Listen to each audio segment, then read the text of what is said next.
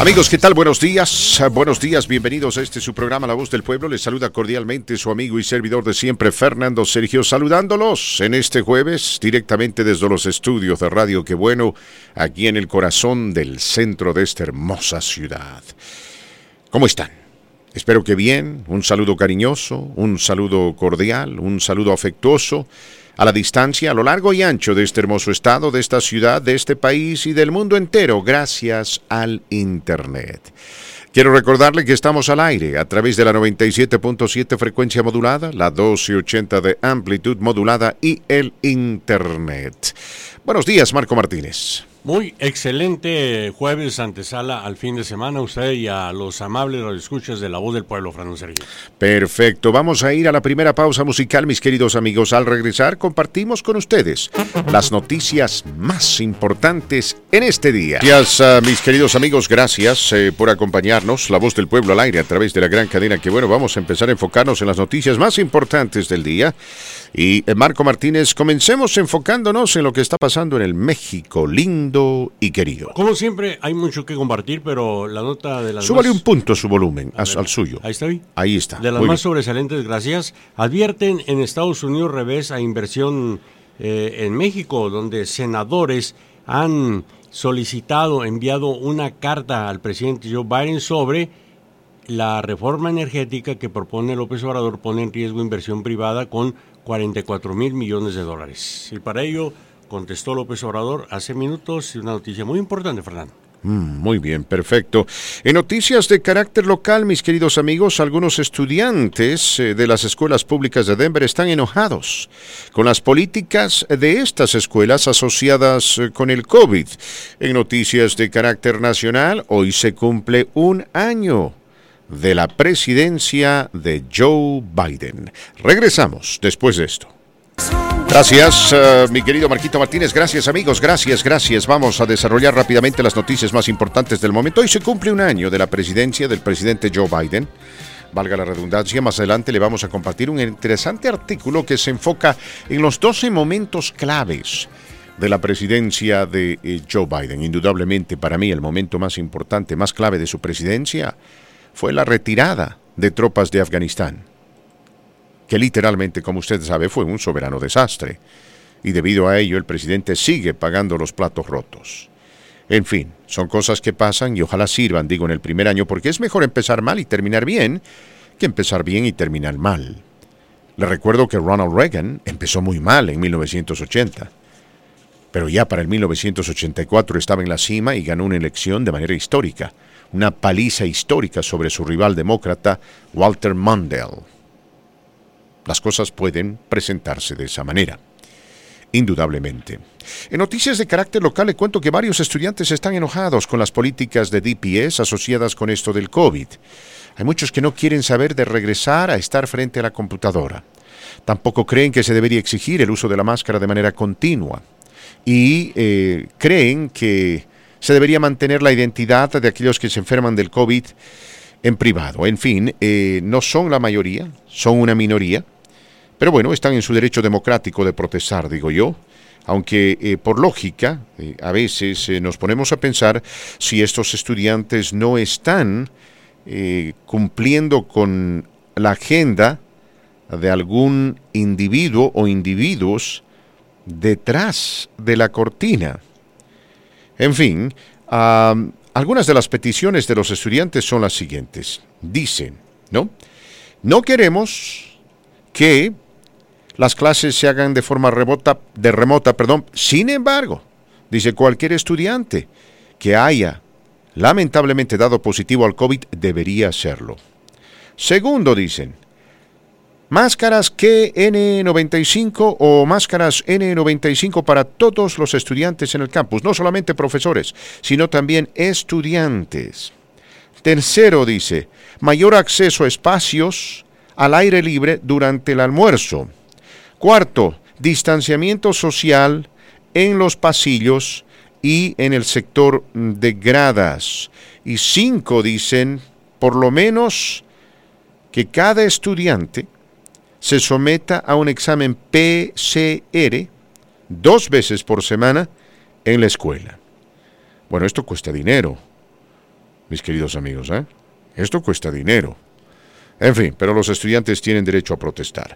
Marco Martínez, amplíeme lo que está sucediendo en México, por favor. Sí, vuelve a salir a la luz pública lo de la reforma energética, donde senadores demócratas urgieron ayer al presidente Joe Biden a romper el silencio sobre las perjudiciales políticas del gobierno mexicano en materia de energía y así evitar que se apruebe la reforma eléctrica promovida por el presidente Andrés Manuel López Obrador, diciendo que si se promulga, el gobierno mexicano cancelaría los permisos, contratos y certificados de energía renovable y eliminaría las agencias federales reguladoras de energía que brindan controles y contrapesos a las compañías estatales de energía en México, dijeron los legisladores demócratas en su escrito. En esta carta de 2 páginas, 4 senadores del partido político de Biden señalaron que la iniciativa de AMLO viola el acuerdo comercial regional y pone en riesgo 44 mil millones de dólares en inversión privada. Para ello, López Obrador hoy dijo lo siguiente: tendré una importantísima junta en la tarde con la Secretaría de Energía estadounidense y mañana comparto con usted la buena noticia, Fernando. Muy bien, perfecto. Muchas gracias. Indudablemente, mis queridos amigos, es un tema bastante álgido para el presidente Andrés Manuel López Obrador, porque sabemos que el aliado comercial más importante de México es los Estados Unidos de América. En fin, vamos a ir a la primera pausa comercial. Al regresar, les presentamos el tema o los temas del día, abrimos líneas telefónicas y conversamos con ustedes en su programa Charlando con Fernando Sergio en La Voz del Pueblo.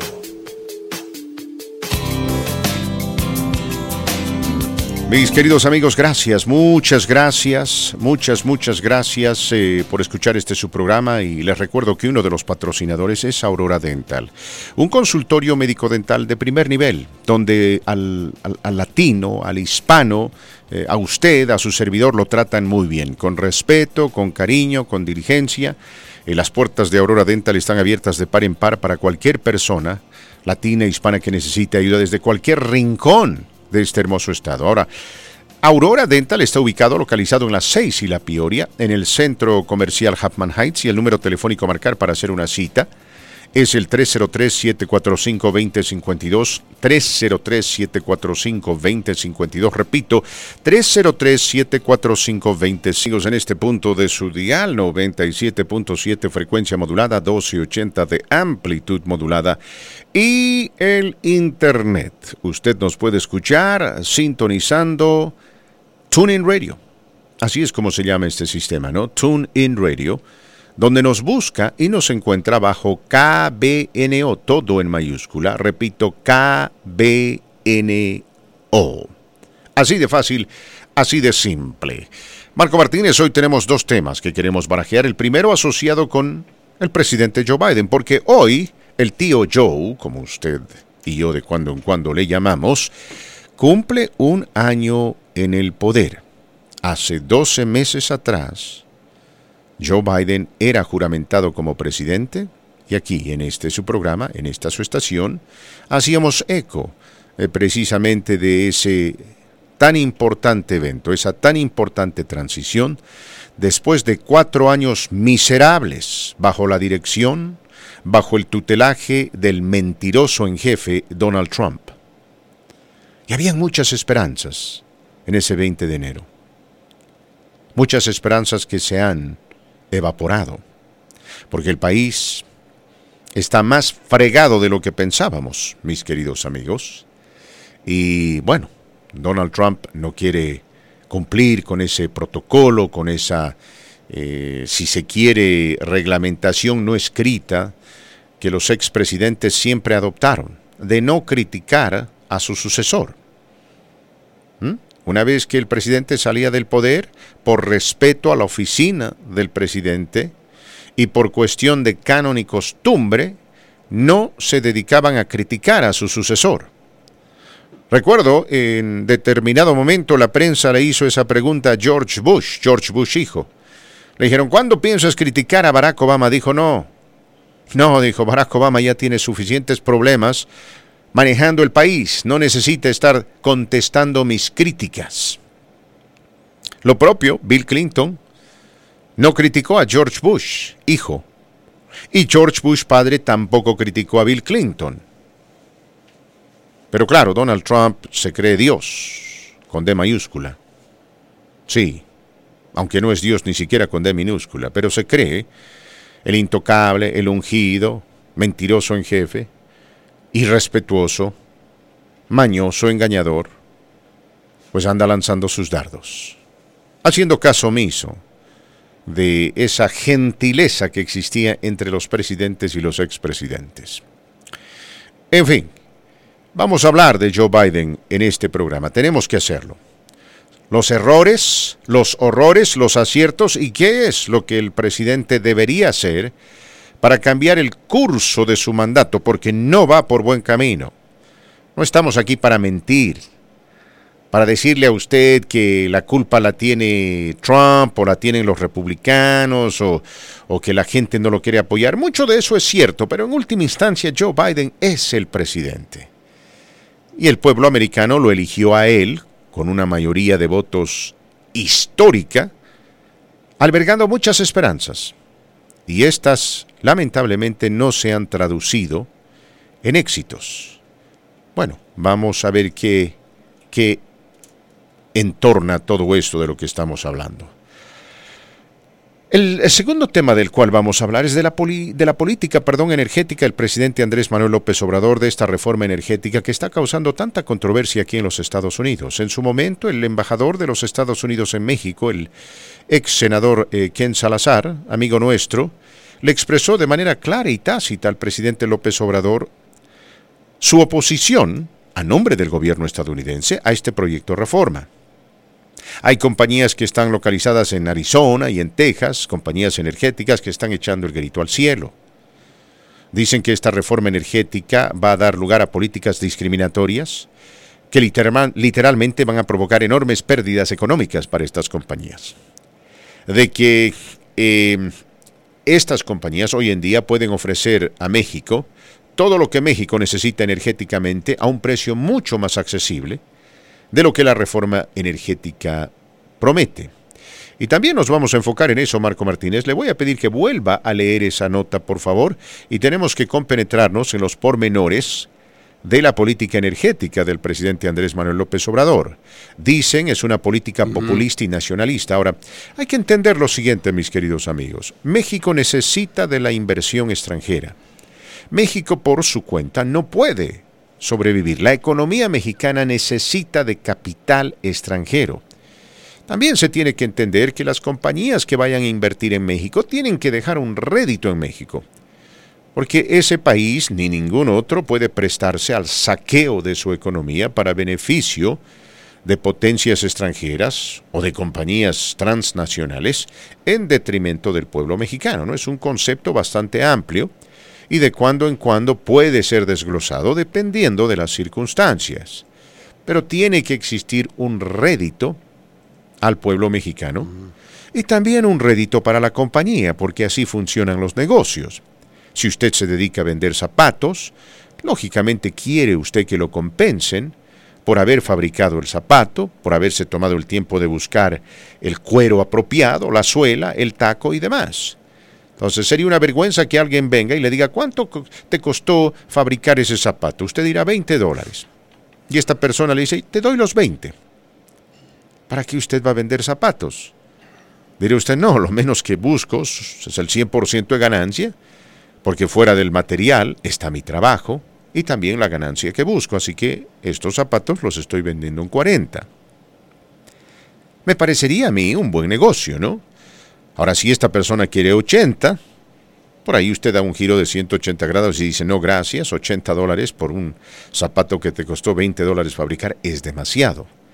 Aquí tú ya quieres sacar ventaja del negocio, ¿no? Y en el mundo de los negocios siempre uno se encuentra con los ventajitas, entre comillas, aquellos que quieren quedarse con el 90% del pastel.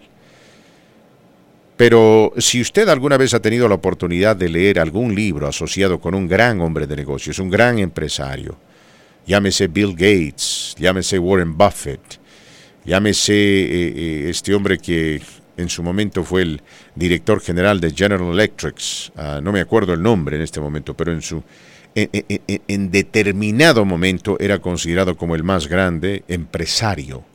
Más adelante les digo el nombre.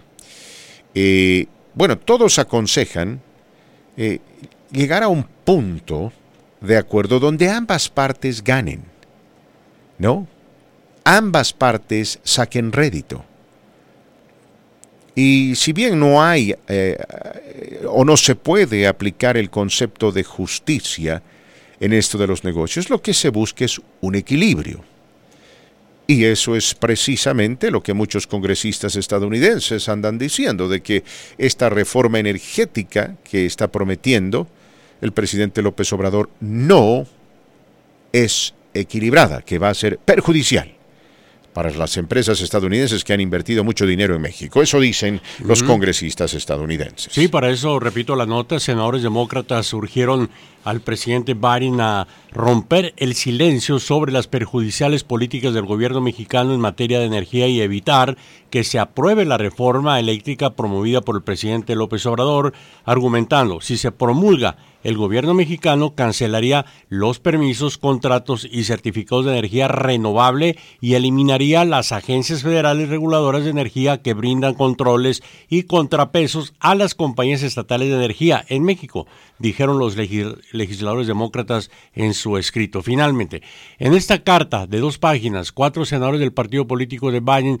señalaron que la iniciativa de AMLO viola el acuerdo comercial regional, dígase el TEMEC, y pone en riesgo 44,000 millones de dólares en inversión privada. Para ello, brevemente digo lo siguiente: Bartlett, director general de la CFE, dijo durante el segundo día del Parlamento abierto sobre la reforma eléctrica propuesta por el Ejecutivo Federal, Bartlett acusó a los privados de pretender, con una inversión de 44,000 millones de dólares, quedarse con un mercado eléctrico cuyo costo se estima en más de 524,000 millones de dólares, Fernando Sergio.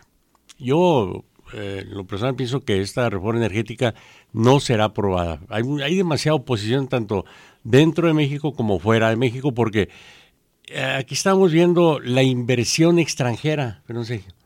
Y hay que reconocer, los malos administradores para cualquier compañía están en el gobierno ejecutivo federal. No importa López Obrador, Cedillo, de la Madrid, etcétera, siempre se ha demostrado, y ahí tenemos un clarísimo ejemplo, la gallina de los huevos de oro en México, Pemex, cómo ha sido exprimida, Fernando Sergio, por los malos manejos del Ejecutivo Federal. 37 minutos en este su programa y aquí en el hermoso estado de Colorado, ciudad de Denver. Ahora sí tenemos temperaturas un poco más agradables, ¿no, mi querido Marco? Sí, definitivamente, comparado al día de ayer, hoy la máxima entre 40 y 45 grados. Ándale. No hay pronóstico de lluvia o nieve, pero curiosamente en algunas calles, avenidas principales, continúa el Black Ice, Julián. Sipirirí. ¿A usted no le tocó? No me tocó. No, qué bueno. No me tocó. Pero sí, ese Black Ice es sumamente peligroso. Un día me quebré la pierna. El tobillo, para ser exacto. Sí, me resbalé. Usted sabe, estaba caminando y usted sabe cómo a veces, ¿no? Hay sectores hay sectores con hielo y sectores aquí en la secos. Aquí en la esquina tenemos, ¿verdad? Sí. Entonces estaba caminando yo sobre el asfalto seco, mis queridos amigos. A la distancia observé una capa fina de hielo. Hice un mal cálculo. Simplemente me moví un poquito a la izquierda y dije, con eso evito el hielo. Y lamentablemente, justo cuando doy el siguiente paso, pisé una capa fina de hielo negro. Y la pierna derecha resbaló inmediatamente y se abrió de forma... una desgracia, un accidente, una de esas cosas que suceden por mala suerte, y la pierna izquierda sirvió de apoyo para todo el cuerpo. Y fue algo instantáneo.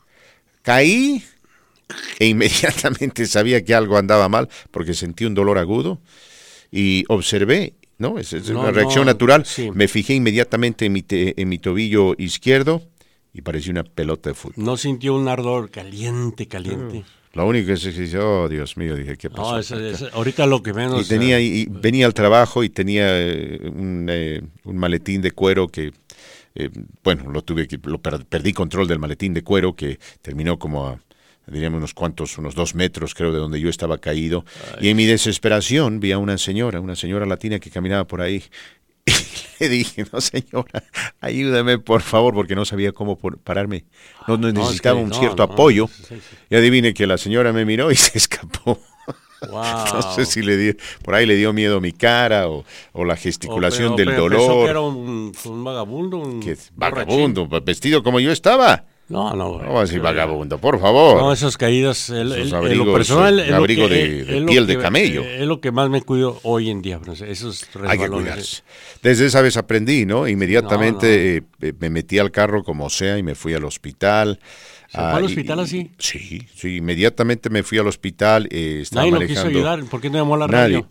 No, aquí me va a ayudar de la radio. Hay que averiguar esa situación. Bola de inútiles aquí en la radio. Sí, yo por eso no les llamo. Entonces usted tampoco llame, por favor, No, porque para eso esta radio es muy inútil. Es que no llame Pues y no me llame. Ya me tocó. No llame y no me llame. El día de la bicicleta, ¿recuerdan? Ya me tocó. No llame. Y no llamo. Y no me llame. Y no llamé, pero fue un domingo en la tarde. Llame a nuestro amigo 911. No pierda su tiempo con 911 porque le dirán que tienen cosas más importantes que hacer. Y le mandan la ambulancia. Llame a Alfredo. Lo sabemos que Alfredo estaba celebrando su cumpleaños el lunes, ¿verdad? ¿O era el martes? ¿Lunes o martes? Ya. Happy birthday, Alfred. Estaba celebrando su cumpleaños. Le extendemos una cordial felicitación a nuestro amigo Alfredo Abad. Él acudiría. Que Dios bendiga su cumpleaños y su nuevo año, ¿no? Porque el cumpleaños da precisamente lugar a un nuevo año de vida. 48 años de edad el joven. Está joven. Está chavalo. Está joven. Yo soy mayor que él. Bueno, usted es mayor que muchos. Soy su maestro. Sí, eso me dijo. Desde que lo contrató de maestro, dice las cosas no andan bien. Su maestro de ceremonias. Pero bueno, sí, yo sé que si usted llama, Alfredo lo va a ir a buscar seguramente. Ahora sí es un fin de semana, llámeme, con todo gusto lo ayudo, ¿no? Pero durante el día me es imposible virtualmente porque estoy metido en este programa. Y no hay manera de llamar a Teresa Marra en ese tiempo, ¿no? ¿A quién va a demandar? Claro. No hay manera. ¿Sabe qué? Yo me arrepiento de algo. Debí de haber hablado con ella.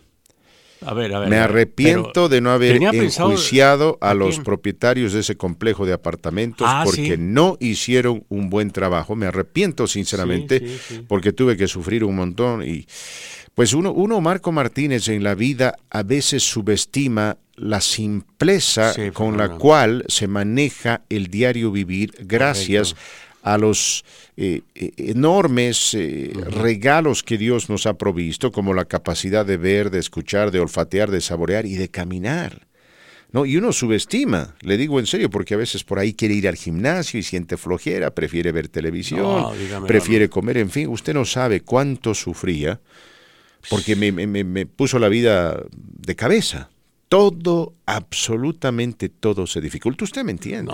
Usted me entiende. Por lo que pasé, claro que lo entiendo. ¿Cuánto tiempo estuvo en... Yo estuve 6 semanas con yeso y una bota de plástico y tuve que, transportarme con muletas. Lo único de bueno es que uno quema más calorías, ¿no? Y uno enflaquece. Sea sincero, ¿qué es lo que más extrañaba en ese tiempo? La simple habilidad de caminar. Y le digo, ¿por qué? Porque... Y usted sabe, Marco, ¿no? De pronto, si yo en este momento quiero ir a la cocina a tomarme un vaso de agua, lo puedo hacer en un 2x3. Sí.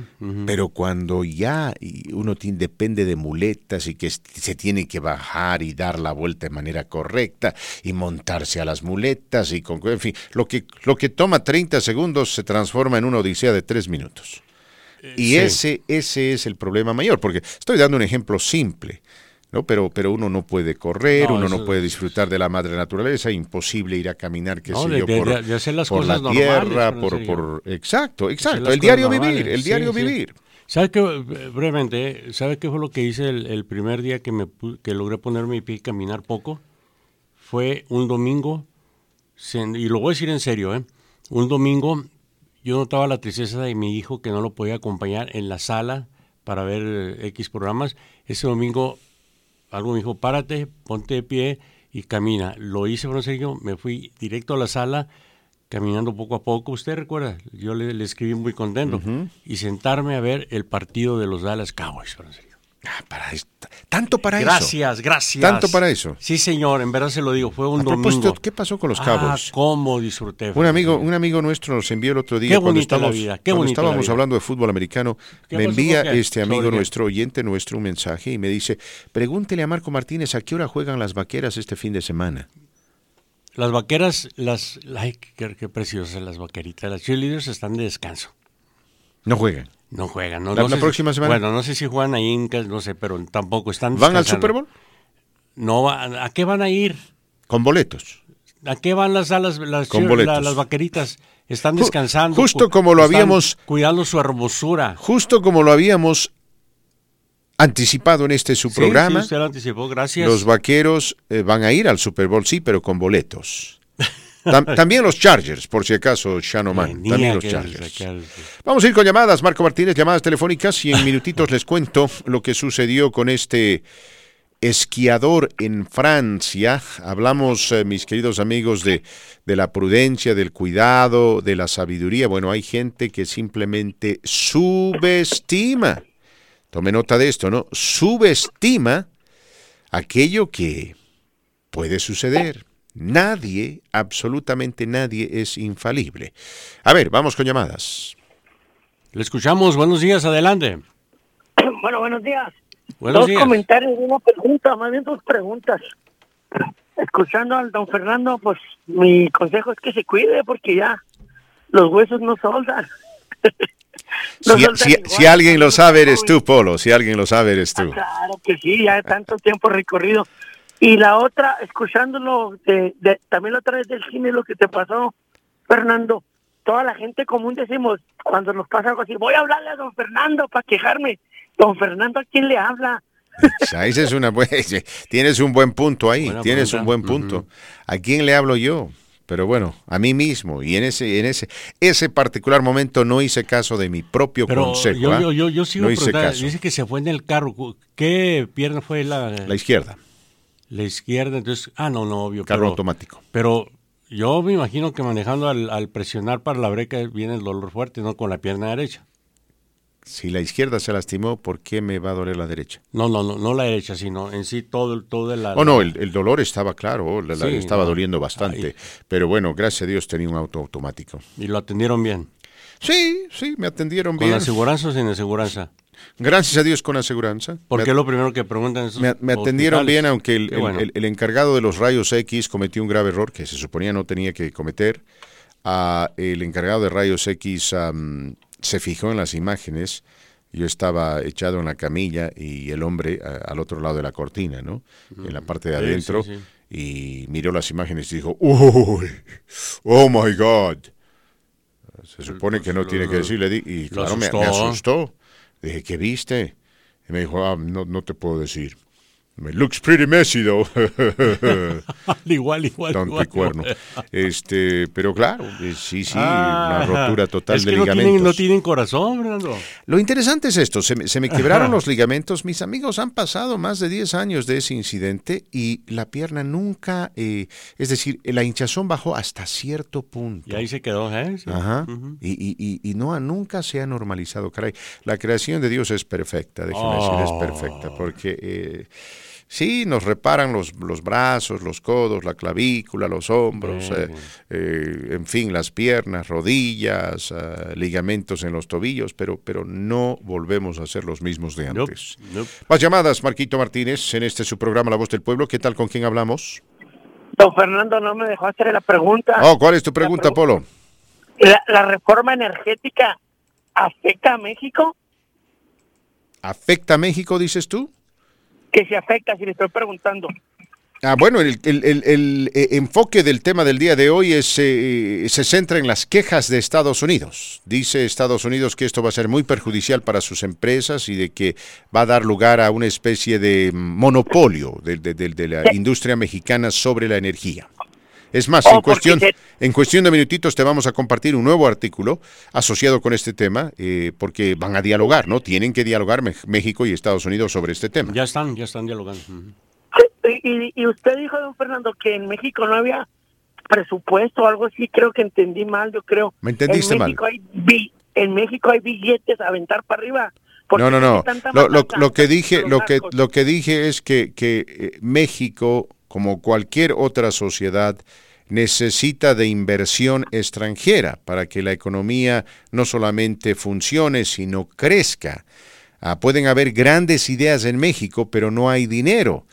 Me explico, me refiero a dinero para digamos, tú tienes una idea fantástica para armar una compañía o expandir tu compañía, pero necesitas billete, necesitas dinero. Entonces, es ahí cuando aparece una compañía extranjera y dice, Polo, ¿qué tal si tú y yo nos asociamos?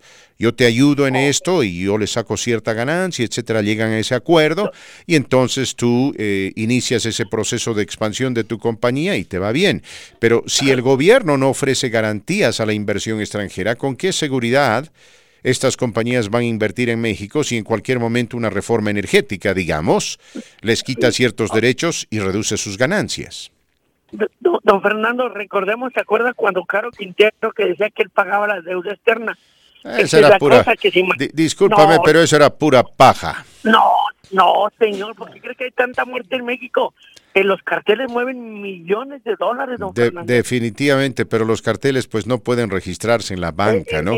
Porque si el hijo del Chapo estableciese una compañía de inversión, digamos, para capitalistas como tú, ¿no? O como Marco Martínez o como otro, claro, entonces no se tendría que buscar la inversión extranjera, pero ese es dinero sucio, ¿no? Don Fernando, el gobierno no se puede beneficiar, menos el pueblo del dinero manchado con sangre.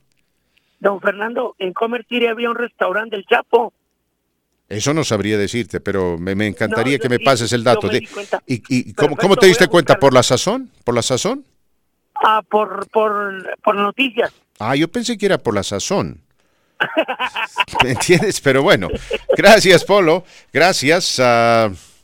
Pues así dicen mis amigos, ¿no? Recordarán ustedes, usted se acordará, Marquito Martínez, de esa carnicería que fue acusada de vender drogas. Sí, y aparentemente la palabra clave era esa. Usted llegaba y decía, por favor, dame la carne suavita que tienes en el refrigerador. Y fíjese, curioso. La de adentro, señor, sí, la de adentro. ¿Cuántos kilos? Entonces tú decías, digamos, 2 kilos, ya tenían un lenguaje particular, 2 kilos creo que eran 2 octavos o en onzas, etcétera.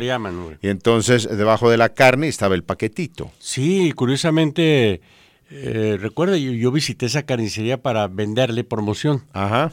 Y no quiso. Me acuerdo que me atendió el asistente, luego vino el dueño, y sí, en ese momento había mucho movimiento concentrado en la carnicería, me explico, ¿no?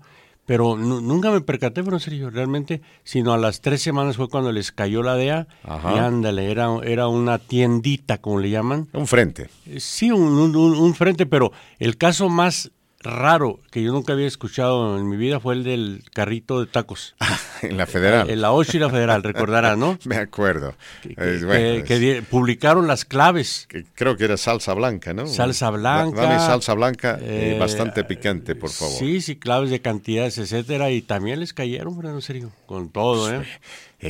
Pero, oiga, es tan obvio pero eso. Es tan obvio, son tan inteligentes estos narcos, vamos a llamarles, porque no hay otra definición, que cada semana iban a depositar más de 50,000 o 100,000 dólares al banco. Ahí empezó el problema. ¿Cómo, en qué cabeza cabe, no? ¿En qué cabeza cabe? Y el banco se ve obligado por ley federal, ¿no, Francisco? A reportar esos depósitos. En fin, vamos a la pausa, mis amigos. Después de la pausa le cuento lo que sucedió en Francia con este compadre quien se creía campeón del esquí. No hacía caso a nadie, le daban consejos por aquí, consejos por allá, él mandaba todos al diablo. ¿Qué voz más dulce? Ay. ¿Quién es la cantante, Marco Martínez? La voz que duerme, Julieta Venegas. Quiero relatar, no se gana. Quiero relatar lo que con sabor, como Sonia López. Oiga. Bueno, al rato, después de las noticias, escuchamos la versión completa. Está hecha más para canciones románticas, ¿no? Que se desmayó.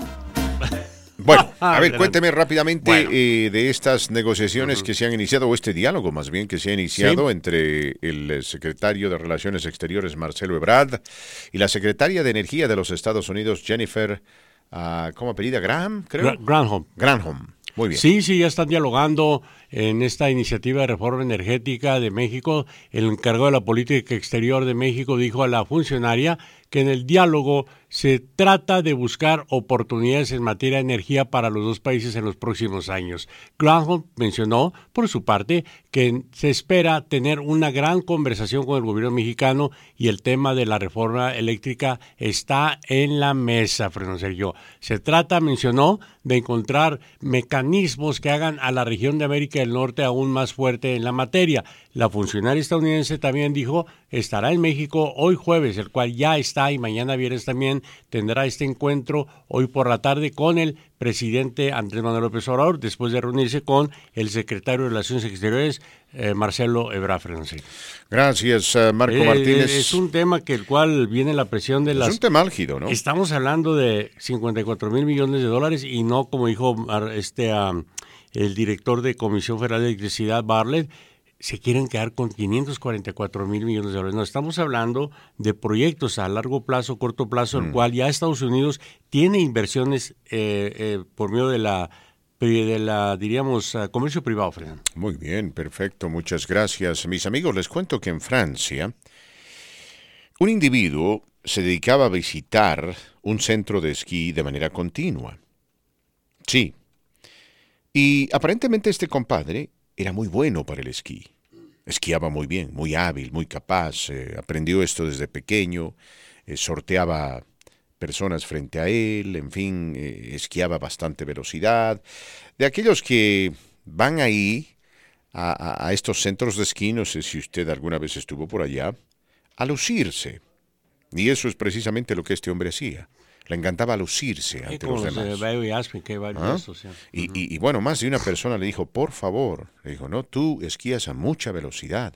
Tienes que entender que hay personas que no son tan hábiles como tú. Aquí la gente viene a divertirse, no a competir. Pero yo he estado en centros de esquí y nos encontramos con estos payasos que, bueno, tratan de hacer gala de sus habilidades y, como dicen por ahí, ¿no? Se creen un tiburón dentro de una laguna. Se les llama fanfarrones. Así. Bueno, este fanfarrón era ya conocido. Era una persona que era bastante, no voy a decir popular en este centro de esquí, pero una persona que la gente reconocía porque lo veían continuamente haciendo sus piruetas y bajando a gran velocidad, etcétera. Y justo un fatídico día, Marco Martínez, precisamente porque estaba esquiando a gran velocidad, se llevó a una niña por delante. Oh, my God. Oh. Una niña de 9 años que recibió un impacto fulminante porque luego fue trasladada a un hospital en un helicóptero de emergencia y tristemente murió en el helicóptero. Los testigos empezaron a despotricar contra este hombre. Porque no era la primera vez que este compadre hacía caso omiso de las advertencias o de la prudencia. Y finalmente la fiscal de esta región en Francia ha presentado cargos en su contra. Homicidio involuntario. Él dice que trató de evitar a la niña y los videos del incidente muestran precisamente eso. Él trata de evitar, de evadir a la niña, pero no puede hacerlo por la velocidad bajo la cual estaba esquiando. Y tristemente, repito, mis amigos, se la lleva por delante, impacto fulminante, la mata. Probablemente va a ir a la cárcel.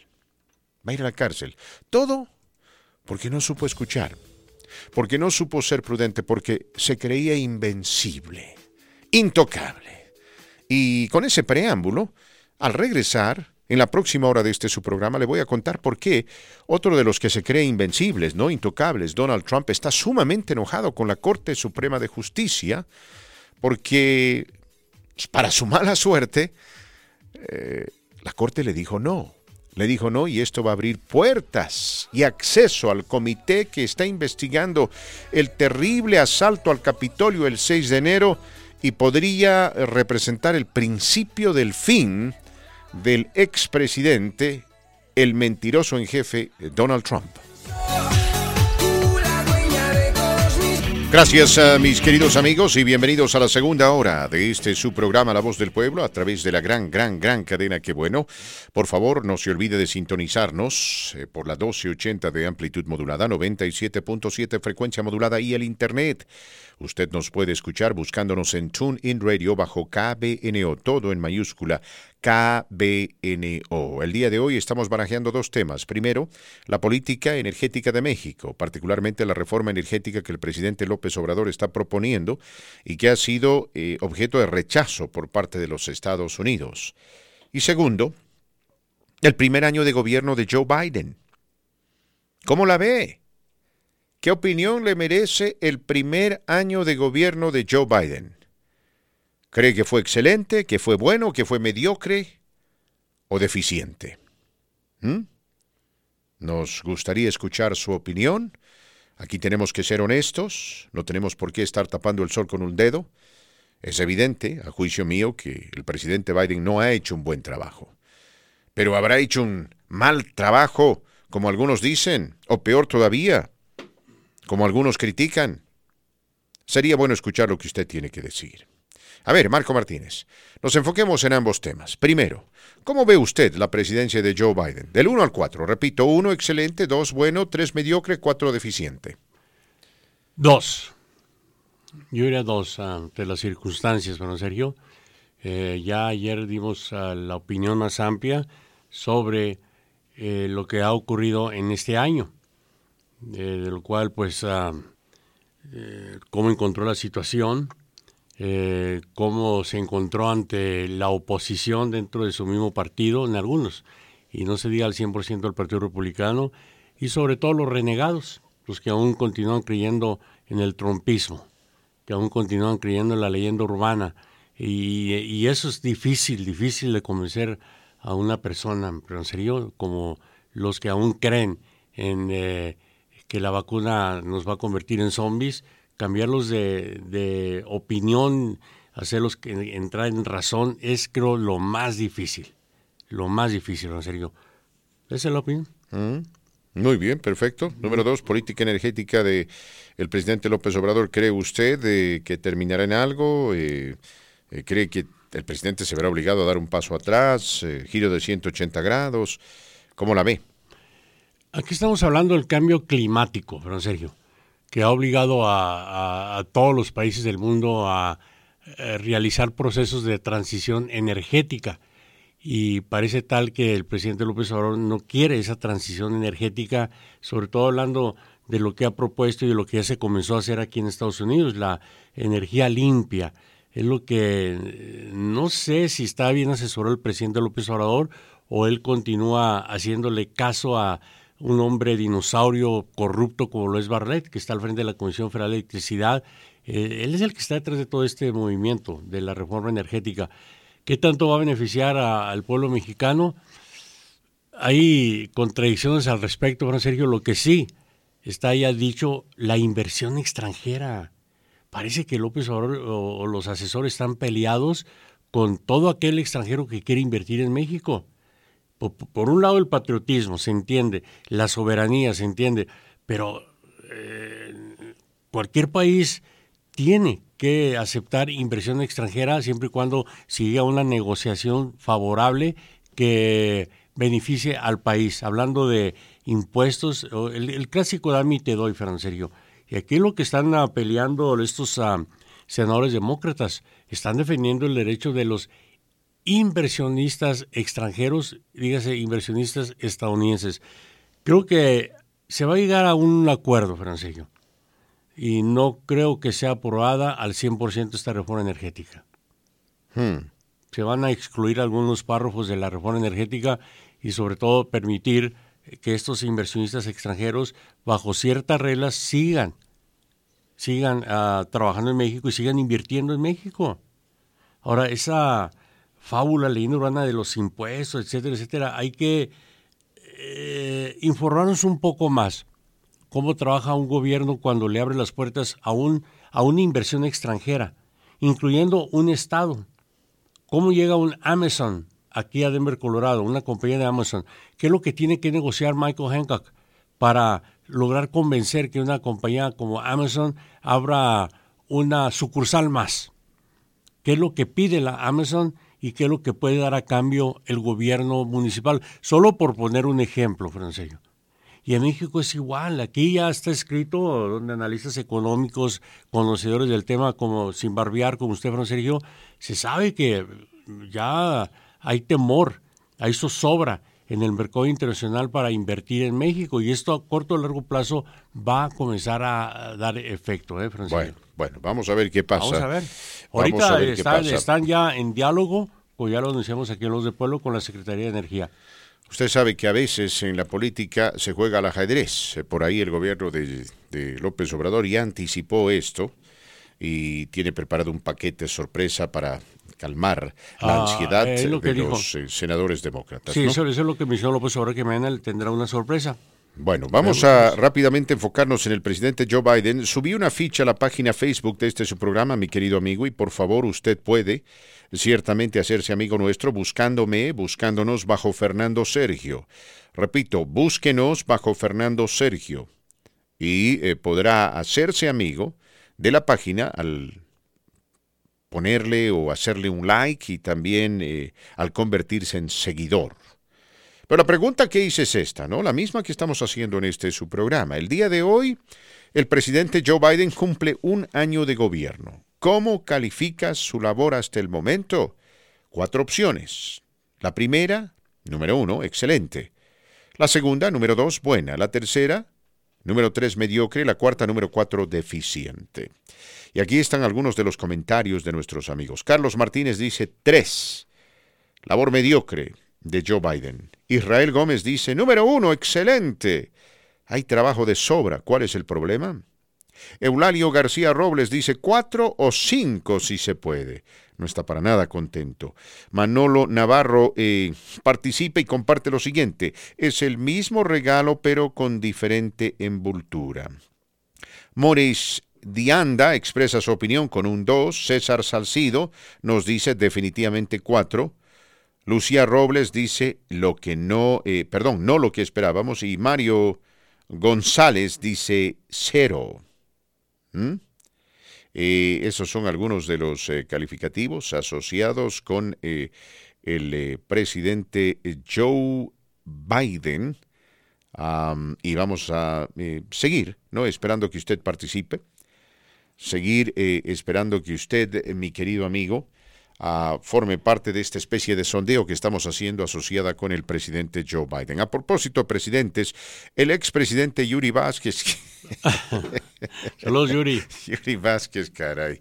Las cosas que a veces me envía Yuri Vázquez. Pero el expresidente Donald Trump, mi querido Marco Martínez, está enojadísimo con la Corte Suprema de Justicia, porque la Corte dijo que el comité que ande investigando el asalto al Capitolio el 6 de enero tiene derecho a accesar cualquier documento durante ese periodo, 3 días antes, el día del incidente y 3 días después, que represente una especie de palanca para avanzar en la investigación para determinar quién o quiénes estuvieron detrás de esta desgracia. Donald Trump había argumentado, mis queridos amigos, que ese tipo de medida iba a perjudicarlo enormemente porque muchas de las conversaciones, dice él, son privilegiadas. No, conversaciones privilegiadas entre él, miembros de su gabinete, que no pueden de ninguna manera, en su opinión, ser hechas públicas.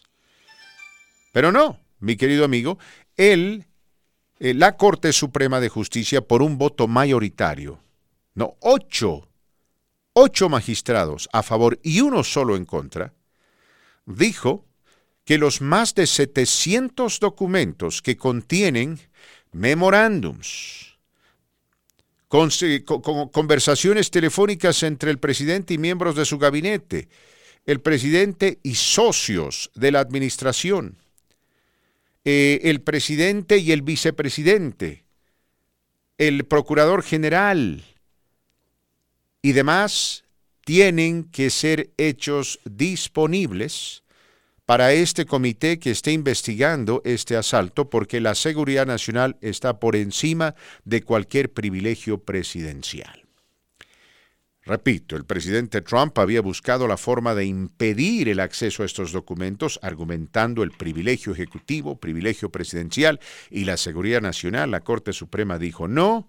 Este comité, Marco Martínez, tendrá acceso a más de 700 documentos y ya existe hoy en día evidencia de que este hombre no hizo absolutamente nada para prevenir el asalto del 6 de enero, a pesar de que inclusive sus amigos, sus socios, sus achichincles en la prensa, como Sean Hannity, como Laura Ingraham, como otros de sus compinches en Fox, pedían desesperadamente a gritos que haga algo. No quiso hacer nada. ¿Qué y en el después? proceso traicionó a su propio vicepresidente, quien estuvo en riesgo de ser linchado allí en el Capitolio. Después de la pausa comercial, me gustaría que nos explicara qué ocurriría con el expresidente Donald Trump, en serio. Después, si se descubre, ya se sabe que no hizo nada al respecto, pero traiciona a la patria. Más adelante, mis queridos amigos, también les voy a hablar del alcohol y el corazón. Usted habrá escuchado de manera continua de que algunos científicos y doctores por ahí dicen que un vasito de vino todos los días no le hace mal a nadie. Por el contrario, dicen que mantiene a las personas saludables, el corazón saludable, el estómago. En fin, ¿no? Hay muchos quienes utilizan esos argumentos para echarse un tequilita, un vino, eso le iba a mencionar, tequila una también. Cervecita. Bueno, en términos generales, le voy a contar lo que dice un conglomerado de doctores y científicos a este respecto, ¿no? El consumo del alcohol de manera diaria para efectos de salud. Con Fernando Sergio.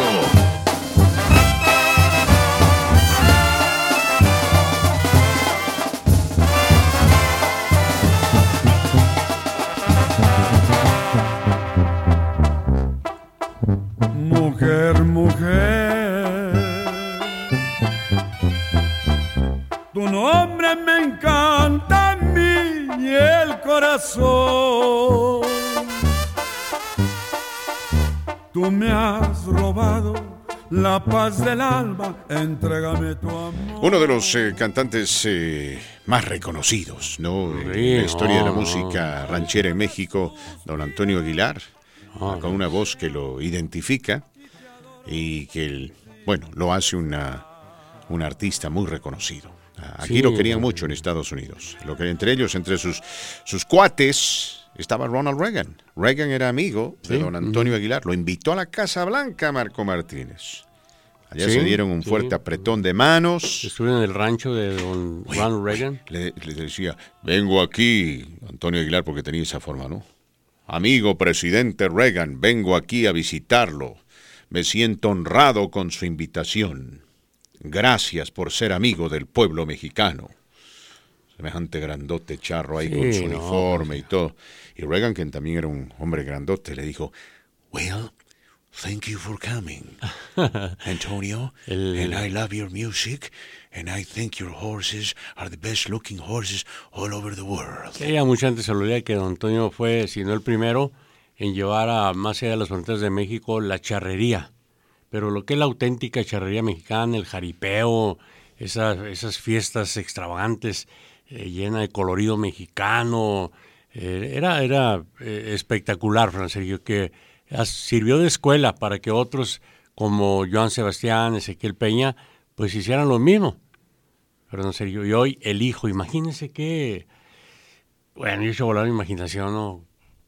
Qué orgullo, en paz descanse, sentiría don Antonio Aguilar ver que su obra musical, charrería, etcétera, continúa en manos de su hijo. Uh-huh. Que el esquema, el bosquejo de la charrería, el esquema es prácticamente lo mismo que presentaba don Antonio Aguilar. Un evento familiar. Entra la caballeriza, don Sergio, con el protagonista al frente, la esposa, los hijos, su escuadra de charros, los caballos de alta escuela, de pura sangre, como les llaman, don Sergio. Después la presentación de una de las hijas y uno de los hijos, que era lo que hacía don Antonio Aguilar. En ese ¿cierto? caso, sí, lograba entrar don Antonio, al lado de Flor Silvestre, Pepito y Antonio. Y el resto es historia. Colorado, Bueno. de Denver, ya para finalizar, fue una de sus plazas favoritas, Denver, Colorado. Bueno, Y aquí, don Rómulo lo trajo varias veces. sí, varias veces. Y él me ha compartido las experiencias personales Sí, que tuvo con don Antonio Aguilar y dice que era, fuera de ser un hombre muy educado, un hombre capaz, un hombre que quería mucho a México, ¿no? Era un hombre que apreciaba, valoraba, guardaba en su corazón la cultura mexicana. Era buena onda.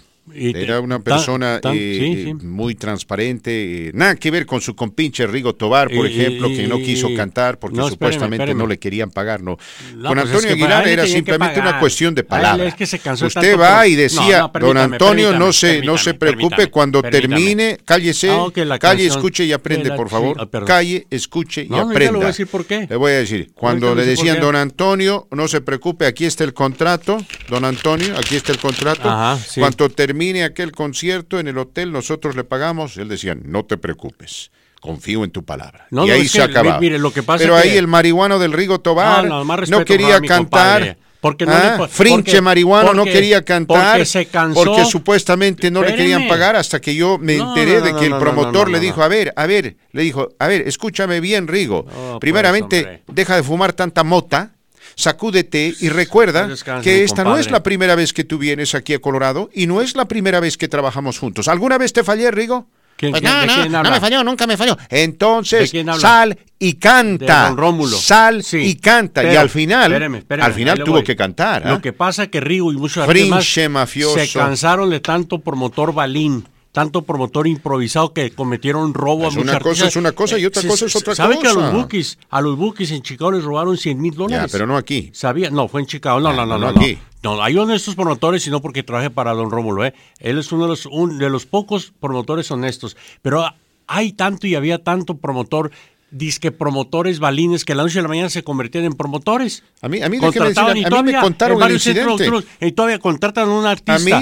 A mí me y contaron no les el pagan, incidente. Los dejan en el hotel tirados en Sergio. Mire, me contaron el Entonces, incidente. Rigo se cansó de eso. Porque y aparentemente muchos Rigo más, tenía don como una Sergio. especie de camper, ¿no? Donde se quedaba, ¿verdad? Era su camión. Su Camión, su autobús. camper, etcétera. Sí, es un Entonces, autobús. aparentemente no quería salir del camper, finalmente le golpearon la puerta, ¿no? Y salió así, sí, dijo, de ¿qué pasó? espalda. ¿Qué pasó? Le dijeron, tú tienes que cantar, la gente está esperando, la gente ya ha pagado su boleto, ya hemos concluido con la parte preliminar, por favor, Rigo. Mire, a mí... déjeme terminar, No, por pero- favor, Rigo, le dijeron, nosotros nunca te hemos fallado. Y dice que del fondo del camión, porque dice que dentro del camión había un humo espeso, mis queridos amigos, ese olor a marihuana. Y del fondo usted salió con los pelos parados. Yo trabajé mucho y con dijo, él. y no, compadrito, no, compadrito, cante, compadrito, cante, la compadrito, primera la de la vez gallina, compadito. Me mandaron a Palm Springs, California, don Abel de Luna, para llevarle un dinero a Rigo Tobar y yo comenzar la gira con él. Me envió con $20,000. Llego, toco la puerta del camión, me abre Marco Sánchez, baterista, hoy con el Cruz Azul en Ciudad de México, y me dice, ¿qué pasó? ¿Qué pasó, tocayo? ¿Qué pasó, tocayo? Oye, pues me mandó a Abel para entregar este ¿Y dinero. cuál es la Rigo. relevancia de lo que pasó Y, aquí? termino lo siguiente, sale Rigo Tobar y dice, ¿qué pasó? Mi nombre es Marco Martínez. Mucho gusto, Marco Martínez. A ver, ¿qué pasó? Mira, te manda Abel $20,000. Qué bueno. Oye, son $30,000. No, es que, mira, te voy a dar 20,000 y en Fresno, en el Rainbow, con Lío Valdivia, te voy a dar los otros 10,000. El resto del fin de semana, que son 30,000, 40,000. Lo que pasa que yo no trabajo así. Dinero es dinero y negocio es negocio. $30,000 por Rigo Tobar. Sí, señor. Yo era el que le pagaba. A mí Pésimo me mandaban negocio. con Yo eso. no hubiese pagado más de 10. No, No hubiese pagado más de 10. Y fue barata la gira, lo voy a decir. Tal vez por por- eso Rigo se cansó de tanto robo que le hacían, Fran Sergio, y a muchos grupos más. Ya, yo lo doy la lista de los grupos. Aquí han llegado grupos, Fran Sergio, a ciertas barras donde me los dejaban tirados. Me tenían que llamar a mí o a Alfredo, no por quedar bien contigo, Alfredo. Le llamaban a Alfredo para que Alfredo les diera una manita. Los dejaban sin gasolina. A varios grupos los dejaron tirados en el vivimos, hotel, bueno, porque gracias a Dios, gracias a Dios. No metimos gente, no Gracias a Dios, Rigo Tobar. Qué vergüenza. Si No, pueden, pero retírense a del veces, negocio. a veces un cantante, un artista tiene que Coraje. ser consecuente con el promotor, porque por ahí usted acuerda, ¿no? Digamos, se llegan al acuerdo de $30,000, Sí, ¿no? $30,000 y de pronto, hoy son 50,000. $30,000 y de pronto, adivine qué, lamentablemente, qué sé yo, llegó una tormenta de nieve o de lluvia, la gente no llegó. Pues usted dirá, Rigo, lo siento, Ya estoy acabo de de acuerdo. perder dinero, no gané en la barra, tengo que pagar la renta del local, poca gente vino, ya te adelanté 20,000, pues a ver si dividimos los 10,000 que te demos, ¿no? Ayúdame. Entonces, el cantante tiene que ser consecuente también, ¿no? Y decir, bueno, está bien, entiendo, porque Sí, está sí, viendo la sí, realidad. Uno se presta. Exacto. Ahora, Pero yo, aquí- yo sé que hay cantantes que dicen, a ver, compadre, digamos que es al revés. Digamos que usted, en vez de haber metido 300 personas, llenó este local con 3,000. ¿Usted me va a aumentar lo que me tenía que pagar? ¿Me va a pagar más? ¿Verdad que no? Entonces, ¿por qué yo le tengo que rebajar? Pero los cantantes tienen que entender que el que arriesgue es el promotor.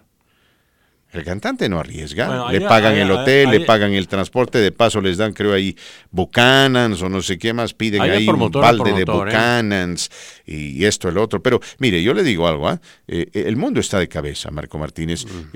Rigo Tobar no está en este mundo, no se maneja en este mundo porque sería mucho peor, o tal vez mucho mejor para él, ¿no? Con esto de las redes sociales, Ahorita tal le vez ni digo tiene algo. que hacer conciertos. Pero fíjese, el mundo está tan de cabeza que me pasaron el dato. Le cuento.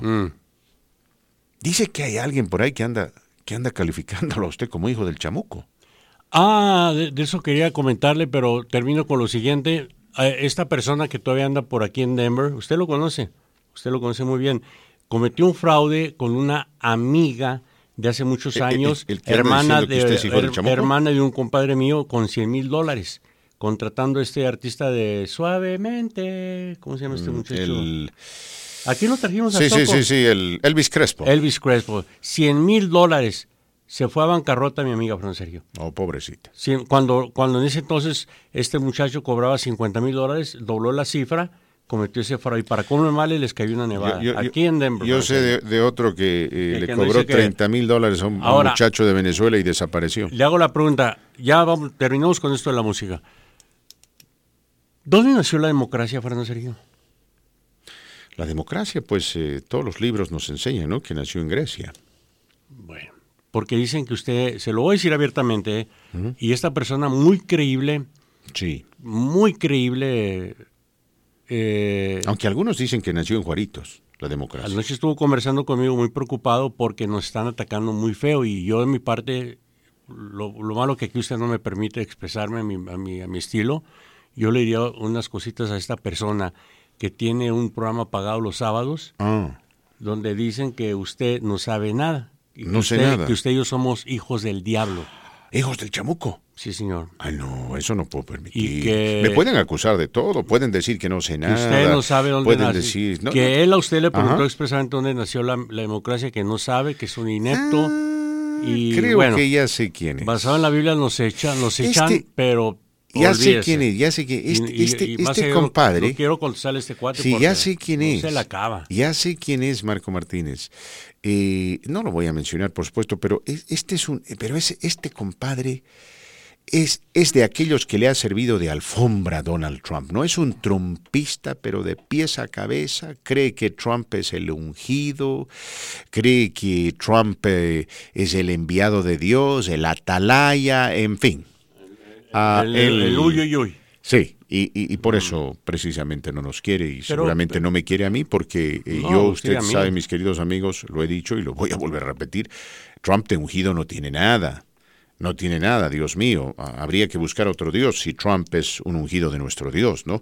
Pero pues, que diga lo que diga, ¿no? Y al fin y al cabo él paga por su espacio. Pero él dice, que haga lo que haga. Lo único que me molesta usa es la que, Biblia para que nos ello. esté diciendo que somos hijos del chamuco. Sí, que basado en la Biblia No, autoriza por a favor. criticar, a echar veneno, a echar pus. Ya. Usted tiene su estilo, pero yo me callo por respeto a usted, me prohíbe hablar más, contestarle como debe este inepto locutor fracasado, y ya mejor me callo porque se me va a soltar la boca, pero Sí. esos hijos del diablo, pues Sí, me callo. Es ciertamente un pervertido mental, ¿no? Sí, pero que no nos diga que somos hos del chamuco. Pero mis si amigos, quiere por agarrar favor. ratings, usa a otras personas Pero, necesitan bueno, eso, pues necesitan, los pobres necesitan eso, pero mire, nos puede decir lo que quiera, hijo del chamuco, eso me ofende, Y que usted no sabe nada. Que me digan a mi hijo, no, que diga que no sé nada, que diga lo que le dé la gana, no me interesa, ¿me entiende? No me interesa, especialmente en el mundo en el cual vivimos, pero que diga que soy hijo del chamuco, eso sí me ofende, No, Marco. ¿Tengo cara de chamuco? No, ni usted también en sus peores días usted ha tenido cara de chamuco. No, bueno. ¿Cómo andan diciendo que somos hijos del chamuco? Yo me porto bien y lo otro pues es otra cosa, pero eso de que hijos del chamuco y que basado en la Biblia y bueno... no se olvide que el Ku Klux Klan basaba muchas de sus actividades en la Biblia. El otro también inepto, ya que le baje. El texto fuera del contexto es un pretexto. Le tengo que contar esta del corazón y el alcohol. El corazón y el alcohol. Coraje, mano. Voy a tomar un poco. Diciendo que Marco es hijo del chamuco, mis amigos, por favor. Quién sabe que me está echando humo de coraje. La Federación del Corazón, así se llama, no es una organización mundial. La Federación Mundial del Corazón sacó un comunicado y dice que el alcohol no solamente es dañino para el corazón, sino también dañino para el cerebro y para el cuerpo. Y dice, no hay cantidad de alcohol que usted vaya a consumir que beneficie a su corazón, a su cuerpo o a su cerebro.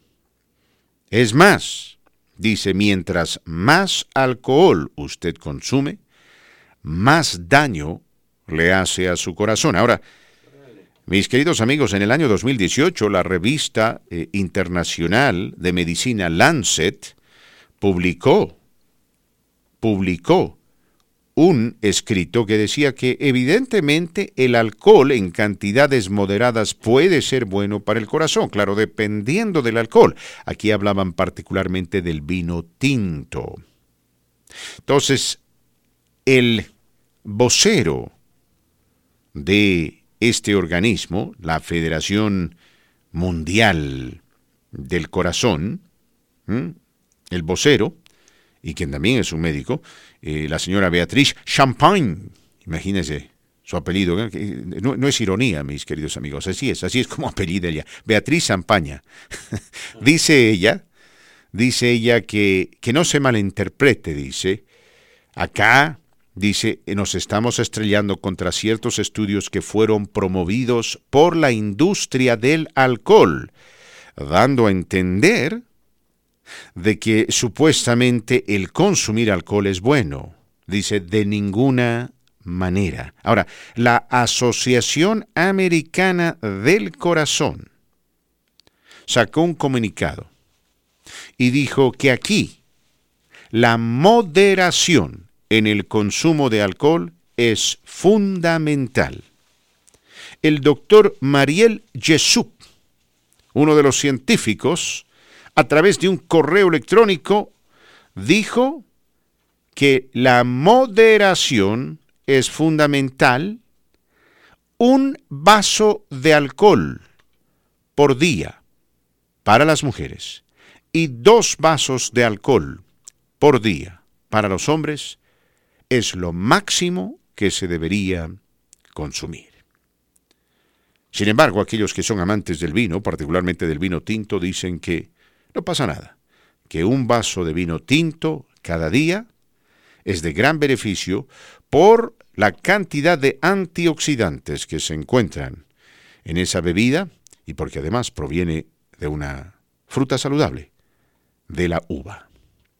Yo creo, mis queridos amigos, que aquí el tema de la moderación es lo más importante. Moderación, ¿no? Sabemos que el alcohol, y esto se evidencia en aquellas personas que lo consumen diariamente o que lo consumen de forma exagerada todas las semanas, lamentablemente envejece, Marco Martínez. Las personas que consumen mucho alcohol empiezan a tener problemas con la caída del cabello, energía, salud muscular y también la salud de la piel. No es bueno, el alcohol no es bueno, esa es la purísima verdad, pero si usted lo va a consumir, consúmalo con moderación, por favor. Siempre hay que ser prudente y equilibrado en ese sentido. Yo no sé qué tipo de crema usted le pone a su cara, ¿De qué? No sé qué loción o crema No, usted le pone a la cara, porque la veo muy saludable.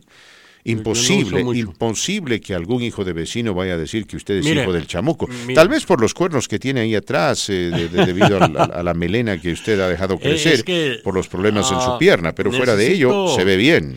El sábado voy a poner atención, pero para ese caso que hablara usted con esta persona... ¡Ni ponga atención, Marquito! No, es que mire, se trata de lo siguiente, don Sergio. Yo a usted lo que le aplaudo es su paciencia, su serenidad, tranquilo, pero todo ¿cómo se diría? Todo le llega, Francisco, a usted y lo mantiene de una forma que, pues que yo le he dicho, ¿no? Le digo, ¿sabe qué, Fernando? Usted es demasiado paciente para ciertas cosas. No es la primera ni será la última. En este caso, lo que escuché, lo que me platicaron, es fuertísimo, ¿no? Es denigrar no solo a la radio, al programa, sino a la persona. Yo, por ejemplo, yo no tengo el gusto de conocerlo, ni quiero conocerlo, a él ni al otro tipo, porque pues no tengo la necesidad tampoco de ponerme a discutir con ellos de mis conocimientos. Mire, un escucha me mandó algo aquí, que se equivocó de radio, escuchó la música de los Rolling Stones y se cometió el error y dijo, no, esa es muy buena música para Marquitos que no sabe de buena música. Entonces, ponerme a discutir con este compa de mis conocimientos... ¿Para qué pierde su tiempo? Es perder el tiempo, ¿no? Claro. Pero ya cuando lo califican a uno que supuestamente basado en la Biblia, sin conocerme, que hijos del diablo, óigame, no. Óigame, pues no. El solo hecho... yo ahorita le soy sincero, usted me conoce, me estoy aguantando para no abrir la bocota y decirle todas sus verdades a este inútil locutor fracasado, porque no lo veo de otra forma, de estarnos criticando de esa forma y sobre todo a mi persona, que repito, si no sabe quién soy, ¿para qué hablas inútil? Gracias. Y ahí le paro. Hijo del chamuco, no. Eso no se puede permitir, mis queridos amigos. No, y le digo que usted tiene una paciencia que, híjole, mano. Bueno, en lo personal, déjeme decirle, no es la primera vez ni será la última vez y francamente hasta ahí llega eso, ¿no? Hasta ahí llega eso, es el solo hecho de que esa persona ande diciendo que usted o que yo somos hijos del chamuco, basado en la Biblia. Esa y es no. ¿Basado en cuál? Yo puedo utilizar la Biblia. Es lo que él dice. Puedo utilizar. El Ku Klux Klan usaba la Biblia, Marco Martínez. El Ku Klux Klan utilizaba la Biblia y el nombre de Jesucristo como excusa para promover el racismo y la discriminación. Sí, ahora usted sabe que este programa, sobre todo usted, que tiene años al frente, hay muchos detractores, ¿no, Francisco? Oh, por supuesto muchos que detractores. Tenemos muchos enemigos. De lo sábelo todo, que yo sé más que Fernando, yo sé más que Marco. Que nos sonríen por delante y nos crucifican por atrás. Tenemos que ir a la pausa, mis queridos amigos. La pausa, pero luego continuaremos con más en este su programa comunitario La Voz del Pueblo. Recuerde, si usted quiere participar, el número telefónico a marcar es el 720-523-0000. 720-523-0000. Una vez más, 720-523-0000. Le estaremos hablando más adelante del presidente Joe Biden, los 12 momentos claves en su gobierno y cómo él puede cambiar el curso de su presidencia, algo que muchos creen es justo y necesario, porque las cosas simplemente no andan bien. Ajá, don Ramón Ayala. Sí, muy bonitas canciones. Yo sabe que un tiempo atrás yo pensaba que era Ramón quien cantaba. No, en segunda con voz. Esa voz que tiene un rinconcito en el cielo. Don Eliseo Robles, el sí, original. Ese don Eliseo tiene una muy buena voz, ¿no? Y claro, lógicamente el acompañamiento del acordeón. Vamos con llamadas telefónicas. Marco Martínez, línea 23, ¿qué tal? ¿Con quién hablamos? Se nos fueron por ahí. Y línea 18, la de Cuauhtémoc Blanco, también se nos fueron por ahí. Perfecto. 58 minutos después de la hora. A ver algunos comentarios con los cuales nos encontramos en nuestra página Facebook asociadas con el gobierno del presidente Joe Biden. Nuestro amigo Eulario dice mediocre. Joe Biden es simplemente mediocre, dice él. Mientras que otro amigo nuestro dice hay trabajos por todo lado. ¿De qué se quejan? ¡Viva Biden! En fin, interesante desde todo punto de vista. Vamos a ir con llamadas telefónicas. ¿Qué tal? ¿Con quién hablamos? Fernando Sergio, muy buenas tardes. ¿Cómo estás, Taki? Bienvenido al programa. Pues aquí, mire, ahora por primera vez que tengo yo oyendo su estación últimamente, Es la primera vez que le voy a dar la razón al señor Marco Antonio. Y está bien, siempre hay una primera. Porque mire, la verdad que eso de decir cosas de la gente, pues no se vale. Yo pienso que está muy molesto porque ahorita me hizo recordar hace muchísimos años que un tipejo me dijo que yo era hijo de Lucifer. Y la verdad, ¿sabe de qué? No es por recargármelas, pero le tumbé como 4 dientes de enfrente de su triste boca. Y le dije que lo volviera a repetir, lo volvió a repetir y pues... Otro más. Le tumbaste otros dientes. Es muy... O sea, me quieres decir, me quieres decir que te dijo que tú eras hijo de Lucifer y tú le tumbaste 4 dientes y después contando los dientes en su boca, sangrando, dijo, y lo dijiste, repito, y le dijo, sí, eres hijo de Lucifer con los 4 dientes en la mano. O sea, hay que ser muy cínico para eso, ¿no? No los tenía en la mano, no los tenía en la mano porque los escupió. Pero sí lo volvió a repetir. Bueno, lo que pasa es esto, mi querido Taki.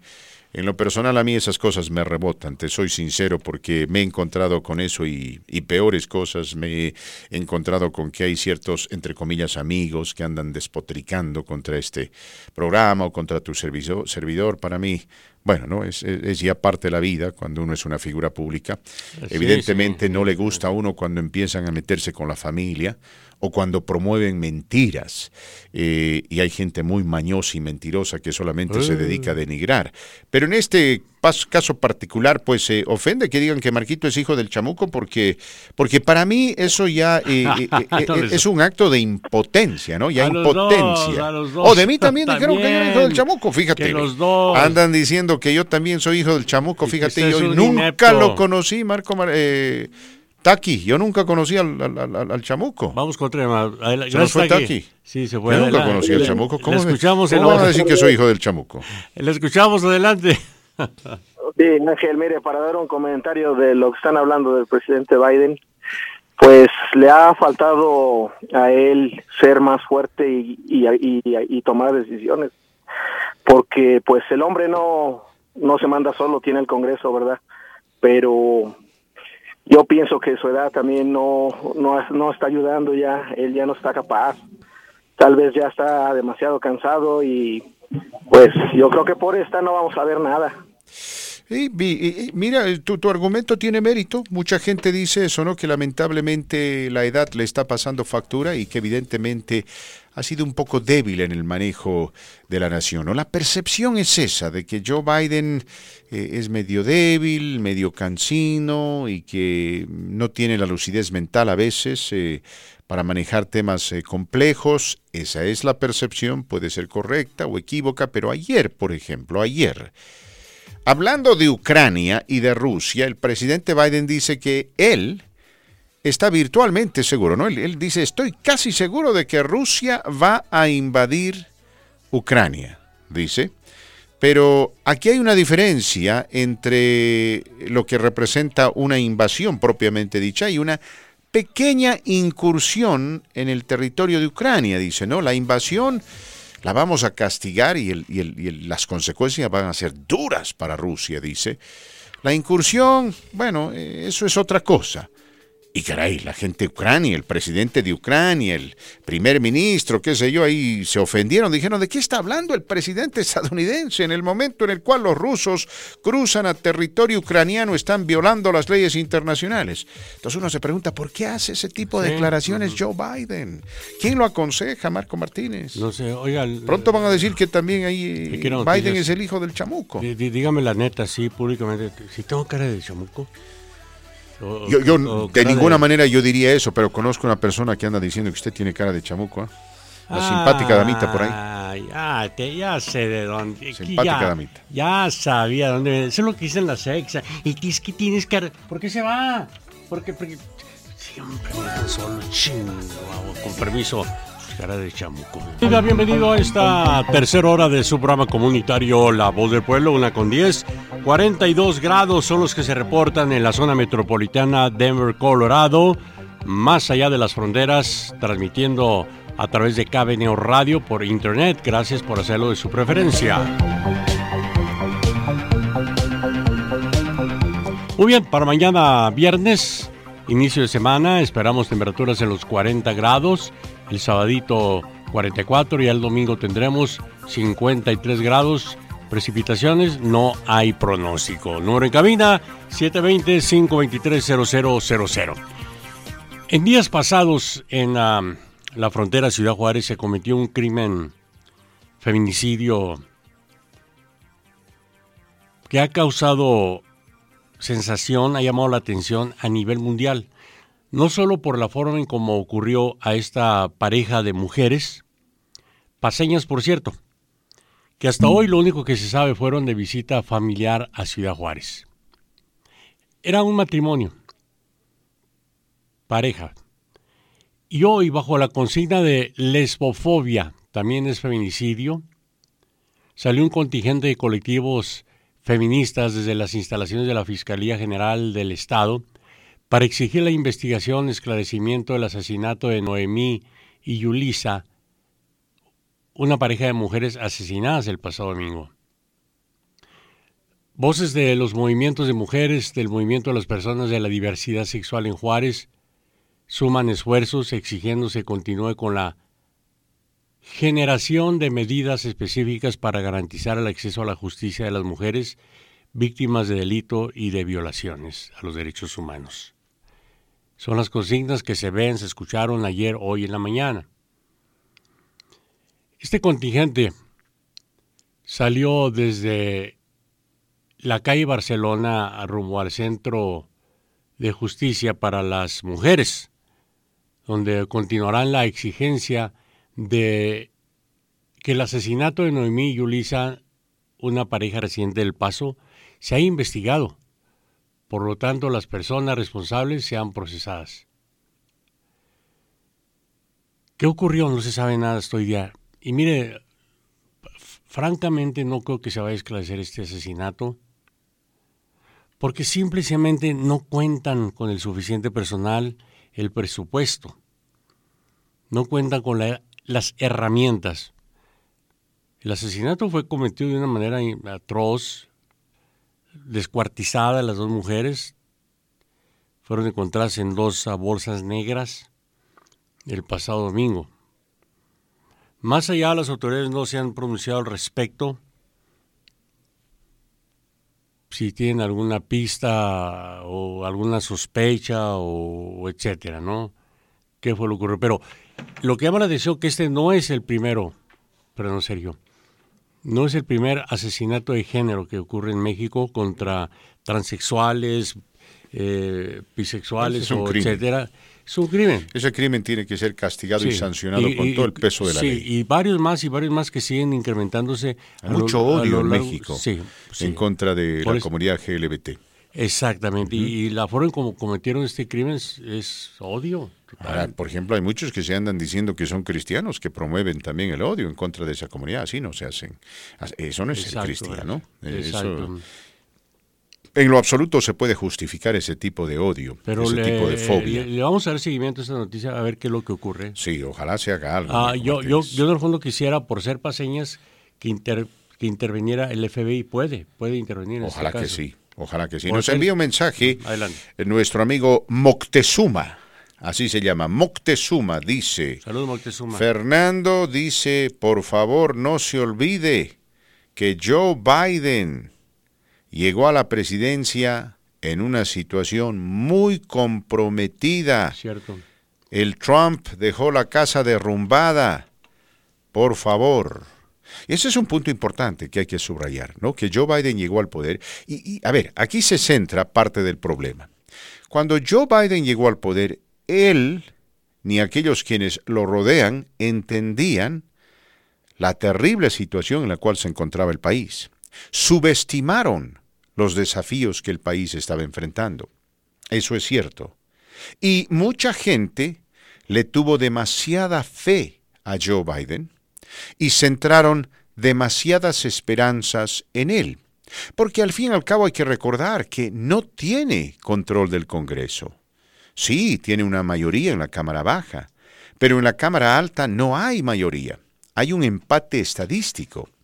Eso quiere decir que él necesita el apoyo de todos los demócratas cada vez que presenta un proyecto. Y adivine que eso es muy difícil conseguir.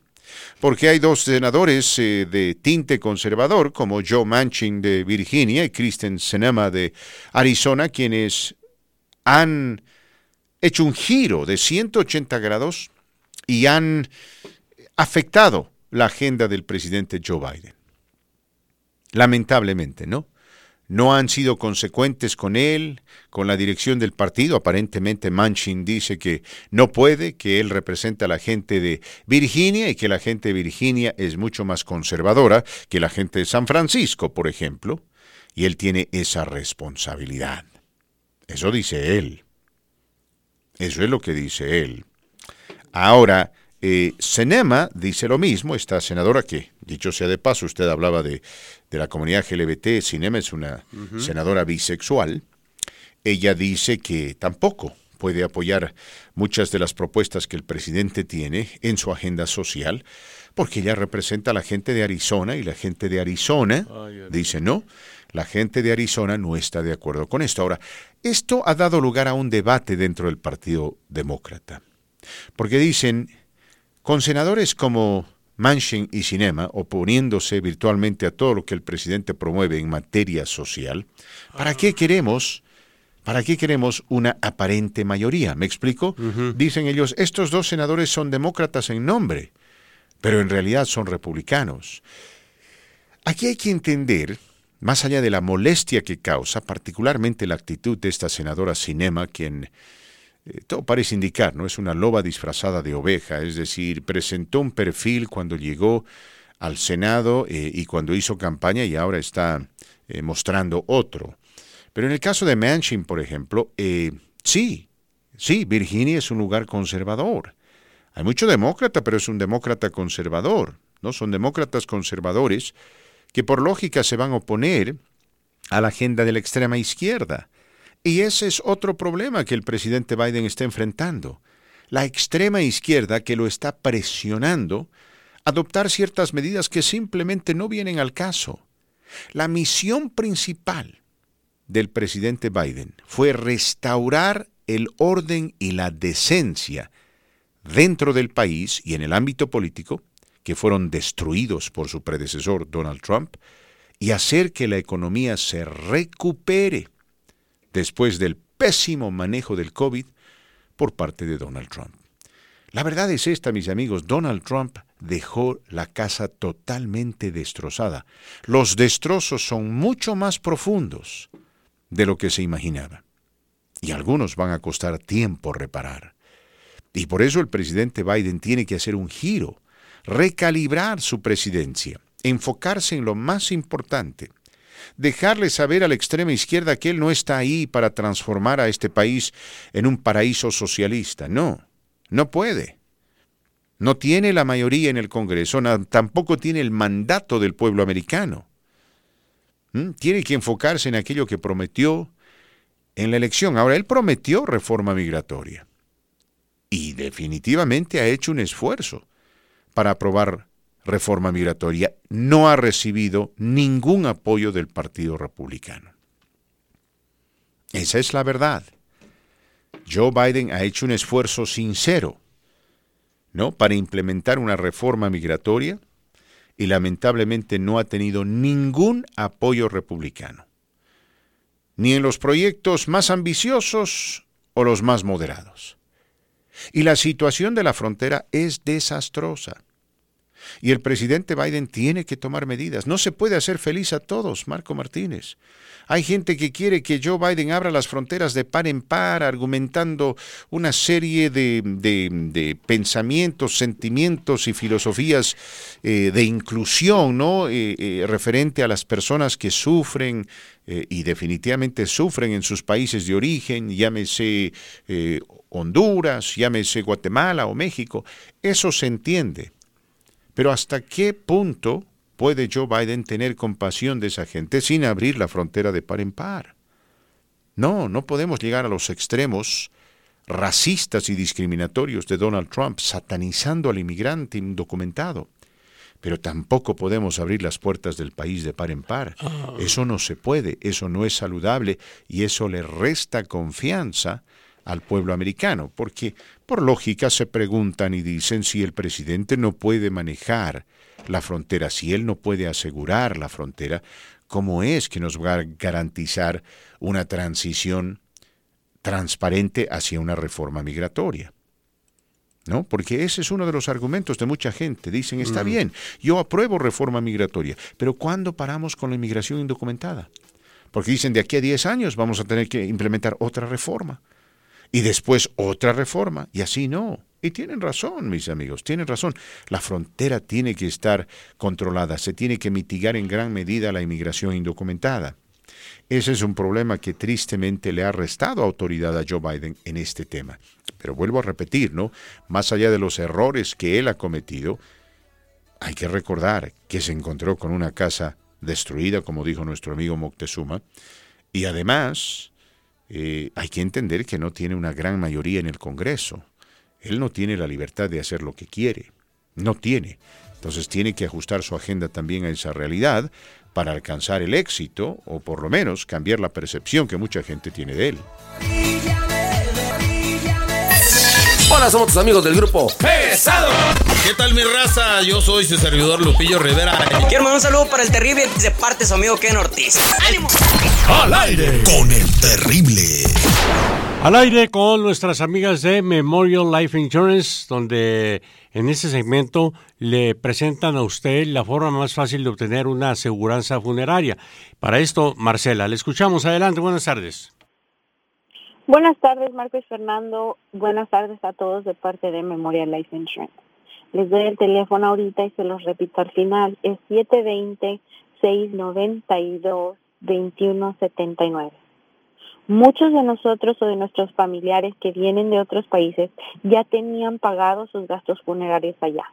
Ya tenían pagado su lugar en el cementerio allá. Pero pues ahora viven aquí en Estados Unidos. Algunos probablemente ni se imaginaron que algún día iban a vivir en otro país. Antes lo más común era que la gente nacía, vivía y moría en el mismo lugar, pero ya no. La vida ha cambiado muchísimo y ahora eso ya no es tan común. Y la situación para muchos de nosotros es más incierta. Muchos no sabemos en dónde vamos a vivir en 5, 10, 20 o 40 años. Nadie puede estar seguro ni siquiera de que va a estar vivo en 5 años. Nadie sabe ni cómo ni cuándo va a fallecer y tampoco dónde nos va a tocar. Por esto mismo que la vida ahora es muy distinta y la migración muchas veces es necesaria, el seguro de funerales puede ser una buena opción para usted y su familia. Si está pagando sus servicios con una funeraria y después se tiene que ir a vivir a otro lugar, es obvio que la funeraria o el cementerio no puede agarrarlos y llevárselos con usted. Pero una de las ventajas que tiene un seguro de funerales es que precisamente lo puede usar en donde quiera, porque no está atado a ningún lugar y además funciona en cualquier funeraria o cementerio. Si usted compra un seguro aquí en Colorado y fallece aquí, el seguro funciona. Si lo compra aquí y después se va a vivir a otro lugar dentro de Estados Unidos y fallece en ese otro lugar, el seguro funciona. Si lo compra aquí y después se va a vivir fuera de Estados Unidos, a México, a Guatemala, a El Salvador o a su país de origen y fallece allá, el seguro funciona. El seguro de funerales va con usted, lo acompaña a donde vaya. Pero también si fallece aquí en Colorado y tiene el deseo de que cuando esto suceda lo trasladen a su país de origen para que lo entierren allá, el seguro funciona para traslados también. Recuerde que no hay examen médico. Si tiene diabetes, presión alta o colesterol, sabrá que en otros seguros no califica, pero con nosotros sí. Además, no necesita seguro social y sus pagos nunca aumentan. Solicite un paquete de información gratis y sin compromiso al 720-692-2179. 720-692-2179. 720-692-2179. Muchísimas gracias. A usted, Marcela, muchísimas gracias. Yo comparto el número de nuevo, 720-692-2179. 720-692-2179. No llame en ese momento. No espere más. 720-692-2179. ¿Sabías que Carlos? Esta canción se llama Tú. Nancy, ¿cómo está? Buenas tardes. Hola, Marco, muy bien, ¿y usted? Muy bien, llegaron las clases de inglés. En inglés, ¿cómo se llama la canción? Para repetir, ¿cómo es el título de canción? En español es tú. You. Yo. Ajá. Not you. You o tú. You. Así de sencilla, secas, you. Uh-huh. ¿Usted cree que esta canción podría pegar en el mercado americano? Yo no sé, honestamente. Porque el título es muy simple, ¿no? Es muy simple, sí. Acabamos de escuchar You. Como que no, it doesn't make sense, ¿no? No mucho. By the way, how's the weather outside, Nancy? Could you tell us a little bit more of the weather, please? Sure, the weather. What's your forecast for today? Let's see, the weather is pretty nice. It's not too cold, not too hot, and... It's kind of warm, ¿verdad? Yeah, kind of warm. No black eyes, no nada de eso en las calles, ¿no? No. Qué bueno. Después de mucho tiempo nos da gusto verla, Nancy. Bienvenida a los estudios de KBN, Qué Bueno, La Voz del Pueblo.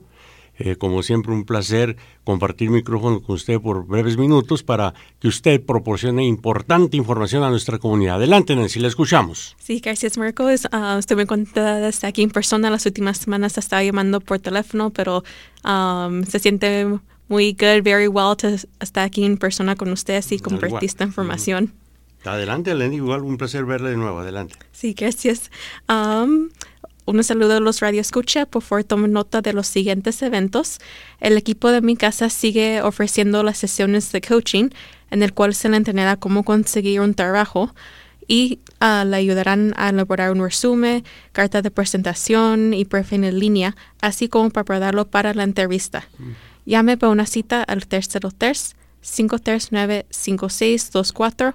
303-539-5624. Son gratis, presenciales, virtuales o por teléfono y se ajustan a su tiempo y necesidades. Y atención padres, estudiantes de Denver Public Schools o escuelas públicas de Denver. El proceso de School Choice o Escojo mi escuela está abierto. Y mi casa está aquí para ayudarlo si necesita la ayuda. Un miembro de nuestro equipo le ayudará a completar la solicitud de elección de escuela de DPS y obtendrá más información. Además, se le permitirá a las familias usar nuestros laboratorios de computadoras y otra tecnología para completar este proceso. Básicamente, si usted necesita ayuda llenando la aplicación de School Choice, donde es la aplicación donde se escoge la escuela donde va a ir su estudiante el próximo año, mi casa está aquí para usted. Le podemos prestar una computadora para que pueda llenar la aplicación. Nuestra asistencia para esto ya está disponible empezando hoy hasta el 15 de febrero de 2022. Por favor, haga una cita, puede registrarse en línea y después de eso nosotros le llamamos y le decimos exactamente cuál día y a cuál tiempo puede venir para que le podamos ayudar a llenar esa aplicación. Recuerde, nuestro portal es www.micasaresourcecenter.org y también nos puede seguir en las redes sociales como Facebook y Instagram y Twitter, LinkedIn. Y recuerde que estamos ubicados en 345 South Grove Street, Denver, Colorado, 80219, casi esquina de Alameda Federal. Pues, Marco, eso es toda la información que tengo para hoy. Muchas gracias, es importante la información. De nuevo, el número, por favor, a compartir. Sí, si está interesado en nuestras sesiones de coaching, puede llamar al 303-539-5624, 303-539-5624. Y si está interesado en dando ayuda para llenar la aplicación de School Choice de las escuelas públicas de Denver, puede ir a nuestro sitio web para registrarse allí. El sitio web es www.micasaresourcecenter.org. Muchas gracias, Nancy. Excelente día. Saludos a todos por allá en el Centro de Recursos. La canción, bonita la canción. A ver, 37 minutos después de la hora, estamos hablando de un tema importante, el primer año de gobierno del presidente Joe Biden. En el afiche que subimos en la página de su servidor, Fernando Sergio, y usted nos puede buscar en Facebook bajo Fernando Sergio. Sí, Fernando Sergio, ahí tiene una foto mía enfrente de un micrófono. Hágale un like a la página. Y síganos, por favor. Hágase miembro de esta, la gran familia de La Voz del Pueblo, y podría participar tranquilamente en este tipo de sondeos.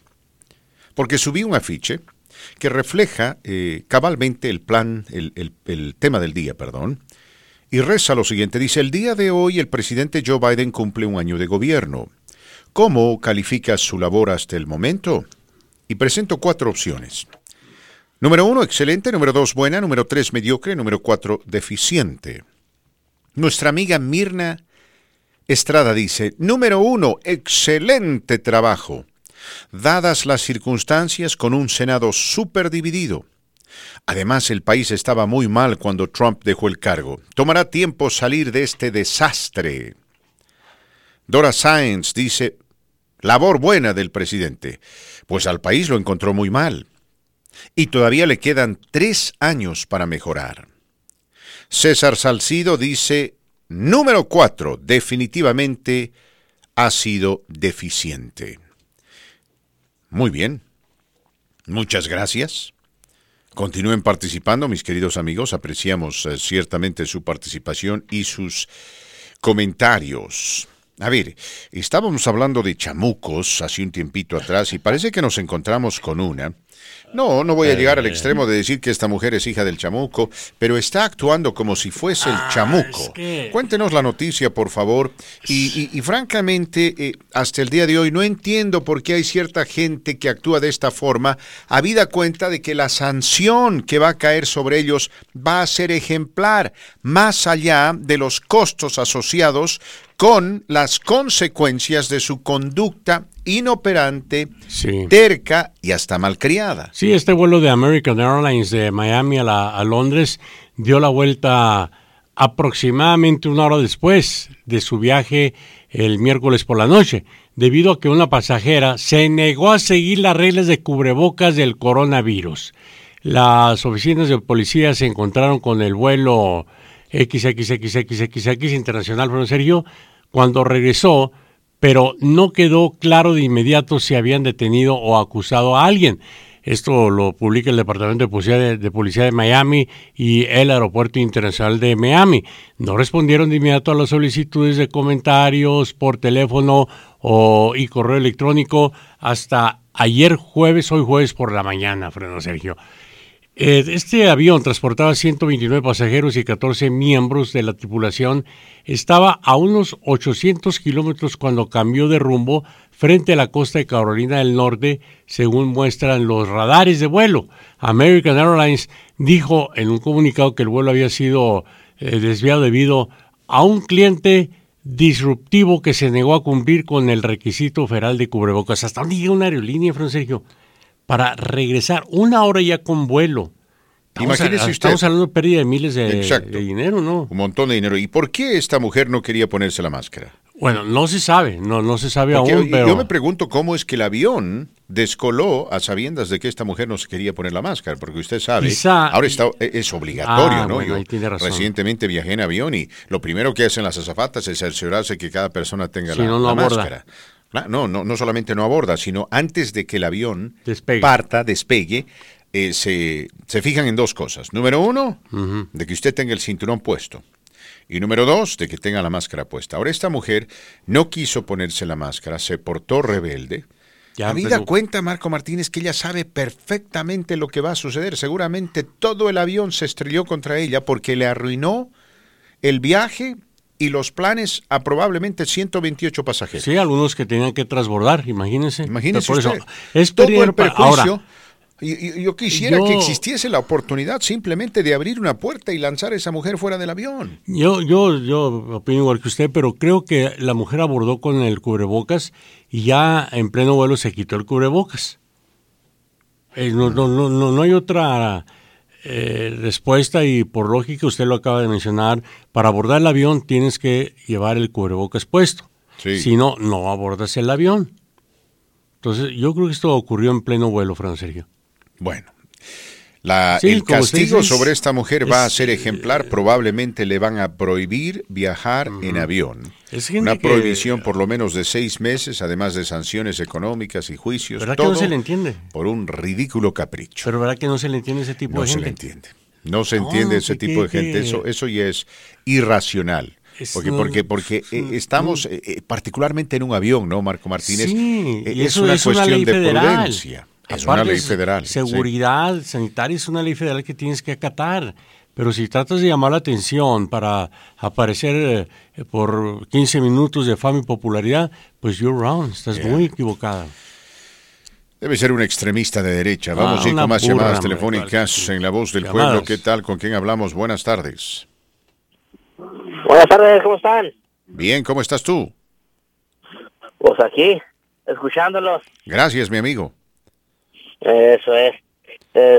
Nomás ahí quería que apuntaran algo ahí para la abogada para mañana. Pues bueno, aprovechando la llamada. Tienes una pregunta para la abogada. ¿Qué es? Sí, es de que de mi caso con migración se cerró y gracias a Dios me dieron la residencia. Ajá. Nomás no sé qué pasa con el BOM, cuánto se tarda o cuándo lo va a reclamar la persona que pagó. Esa es mi pregunta. Muy bien. Para mañana ahí para la abogada. Si puedes, llámanos mañana, ¿no? Pero si no puedes, le vamos a hacer la pregunta y te estás preguntando acerca del bond. ¿Cuándo te lo devuelven, verdad? Correcto. Sí, ¿Cuánto dinero? ¿De cuánto dinero estamos hablando? De 15,000 pesos, $15,000. 15,000 morlacos. Perfecto. Muchas gracias, mi querido amigo. Muchas gracias. Bastante dinero, por cierto. Vamos con más llamadas. ¿Con quién hablamos? Bueno, buenas tardes, don Fernando. ¿Sabe que me perdí?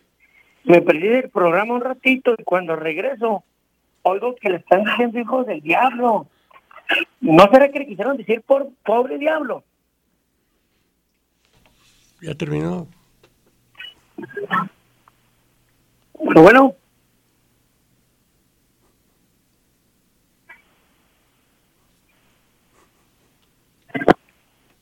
Continuamos con más, mis queridos amigos. Vamos a ir con más llamadas telefónicas.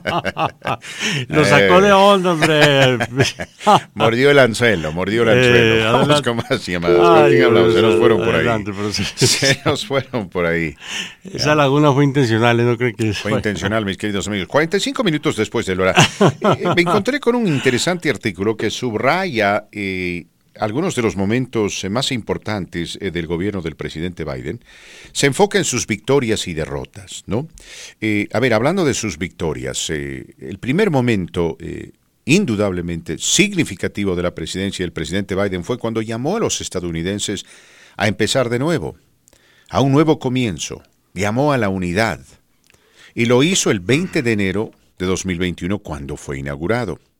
La segunda el segundo momento importante de la presidencia de Joe Biden y la primera gran victoria es el plan de rescate.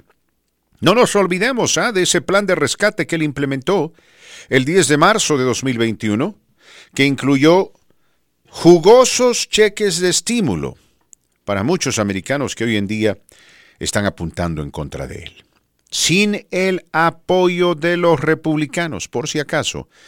Porque si bien tenemos el derecho de criticar al presidente Joe Biden por los errores que ha cometido, no nos podemos olvidar de que los republicanos no han apoyado en nada.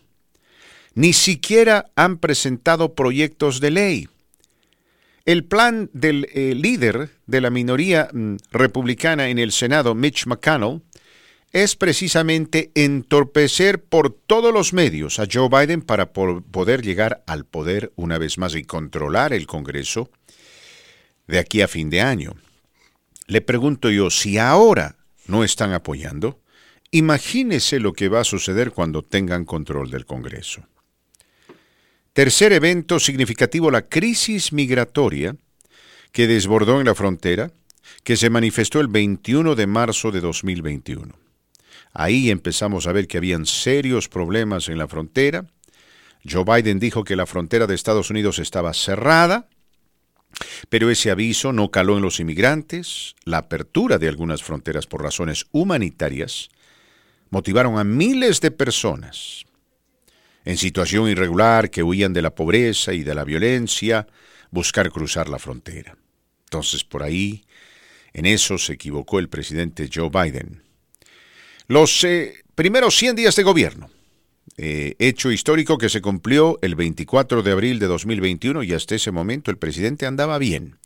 En términos generales andaba bien. dentro de lo que se conoce como la luna de miel, no los primeros 100 días del gobierno. Quinto evento significativo, Estados Unidos se acercó otra vez a Europa. Después de 4 años del gobierno de Trump, donde las relaciones con los países democráticos de Europa y los aliados se deterioraron y cayeron a su punto más bajo en el marco de la historia, finalmente Estados Unidos volvió a acercarse a ese continente. El presidente Biden dijo: quiero que toda Europa sepa que Estados Unidos está ahí. Estamos ahí, we're there. Y Europa finalmente pudo hacer un giro y darse cuenta de que Estados Unidos era, una vez más, o por lo menos tenía un presidente que entendía el marco histórico de la relación amistosa del continente y las victorias que ambos continentes, el americano y el europeo, el americano representado por Estados Unidos, habían logrado por el bien común, precisamente gracias a alianzas que fueron respetadas por presidentes demócratas y republicanos. No llámese Bill Clinton, Ronald Reagan, Harry Truman, Dwight Eisenhower, en fin. El único que entró al poder para insultar, para ofender, para atacar a nuestros aliados fue Donald Trump. Séptimo punto clave del primer año de gobierno del presidente Joe Biden y el punto de inflexión.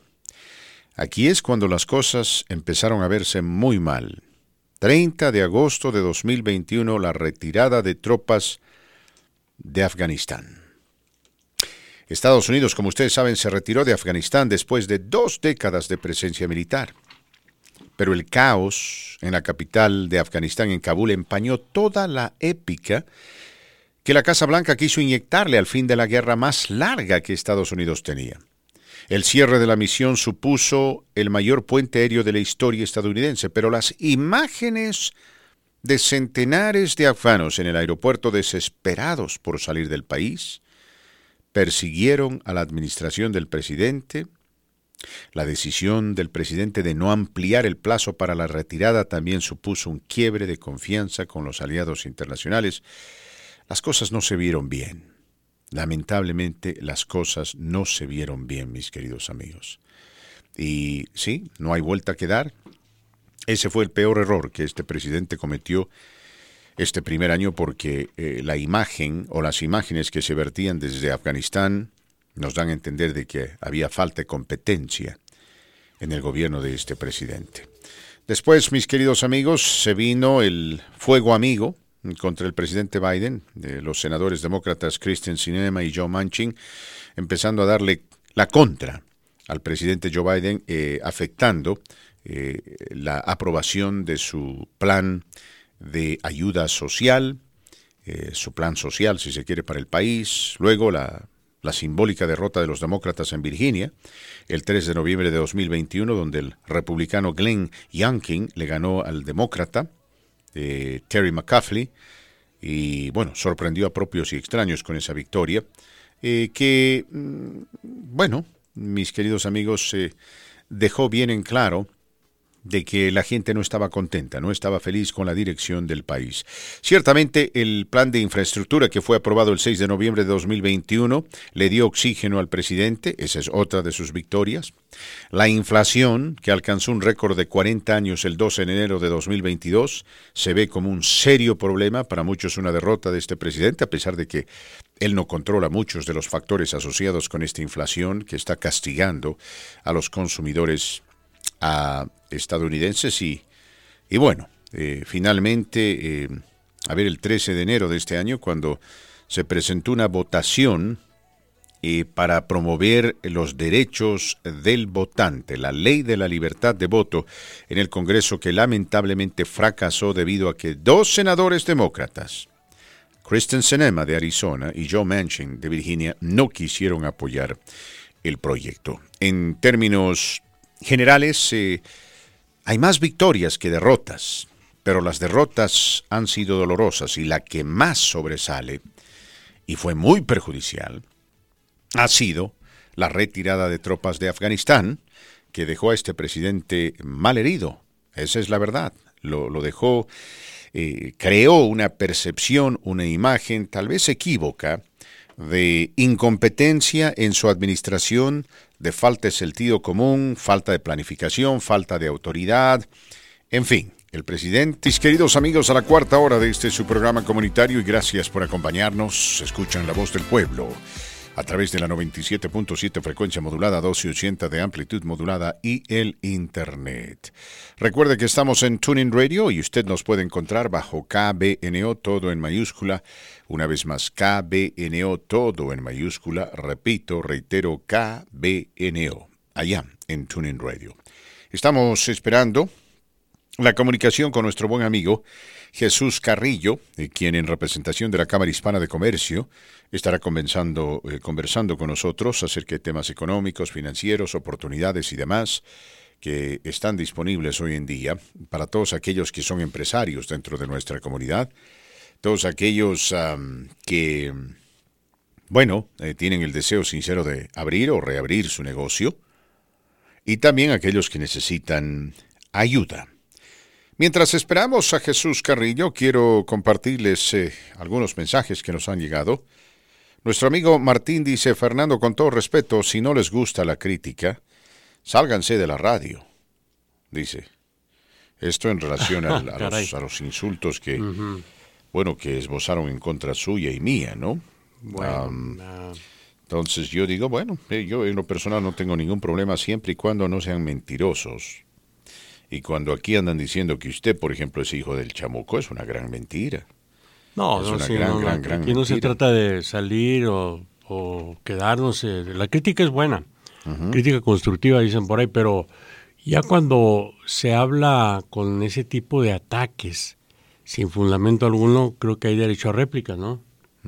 Así lo veo yo.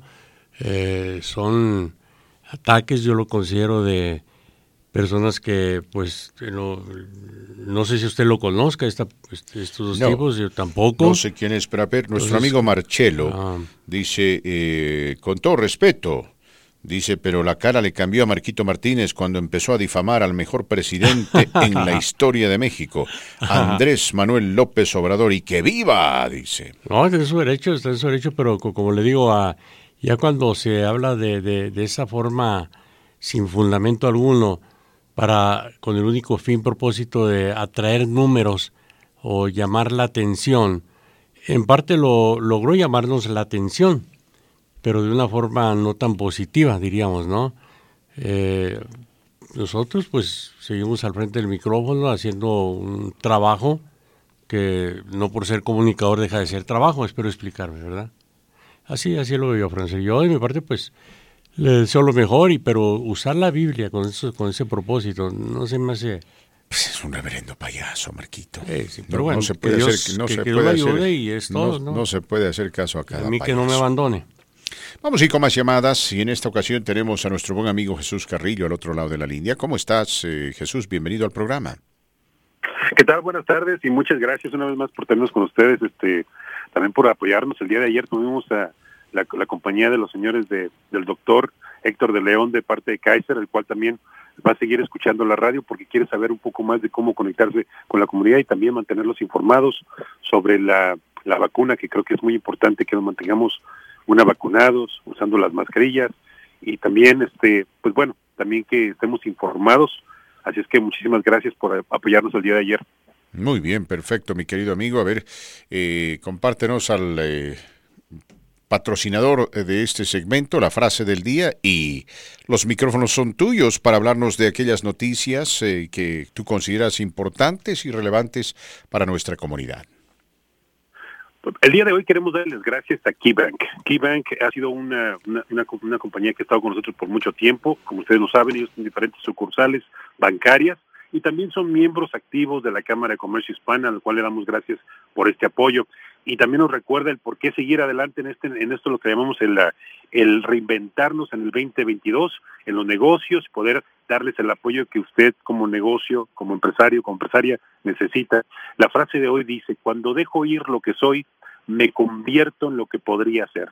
Esto lo dijo un gran filósofo chino que se llama Lao Tse, pero nos recuerda muchas veces también que de alguna manera tenemos que dejar de ir las cosas que nos están deteniendo en nuestro negocio, las cosas que nos están deteniendo de cambiar, de poder abrirnos ahora sí que la mente, los ojos, los oídos a las oportunidades que muchas veces están enfrente de nosotros. Un ejemplo bien rapidito es, por ejemplo, las diferentes grants y subvenciones las cuales hemos estado hablando. El apoyo que varias organizaciones, como lo es United Way, como lo es la ciudad de Thornton, con la Alianza, como es la Cámara de Comercio Hispana, está de alguna manera también poniendo ahí para que usted también de alguna manera lo explore y empiece a ver si es algo que pueda servirle a su negocio. Recuerde que no hace mucho tiempo hablamos de subvenciones que estábamos trabajando con el Village Center. El Village Center, que está allá por Aurora, se hicieron las entrevistas, ayudamos a bastantes personas que pudieron solicitar esa subvención y que muy pronto vamos a darle también noticias a las personas que solicitaron quién fue elegido, porque varios de los que fueron, me dio muchísimo gusto que esta semana tuvimos la junta con ellos, que muchos de ellos fueron elegidos para recibir apoyo y esperamos que esto sea una semilla, ¿no?, que se esté plantando para que su negocio siga floreciendo, siga creciendo. Y recuerde, no es la última vez que va a pasar, va a haber más oportunidades, pero también hay que estar siempre al pendiente de cuando se abren las oportunidades y las fechas límites. Hablando de eso, recuerde que también nos estamos reuniendo en la Cámara de Comercio Hispana por lo menos 4 veces por mes, 2 en inglés y 2 en español.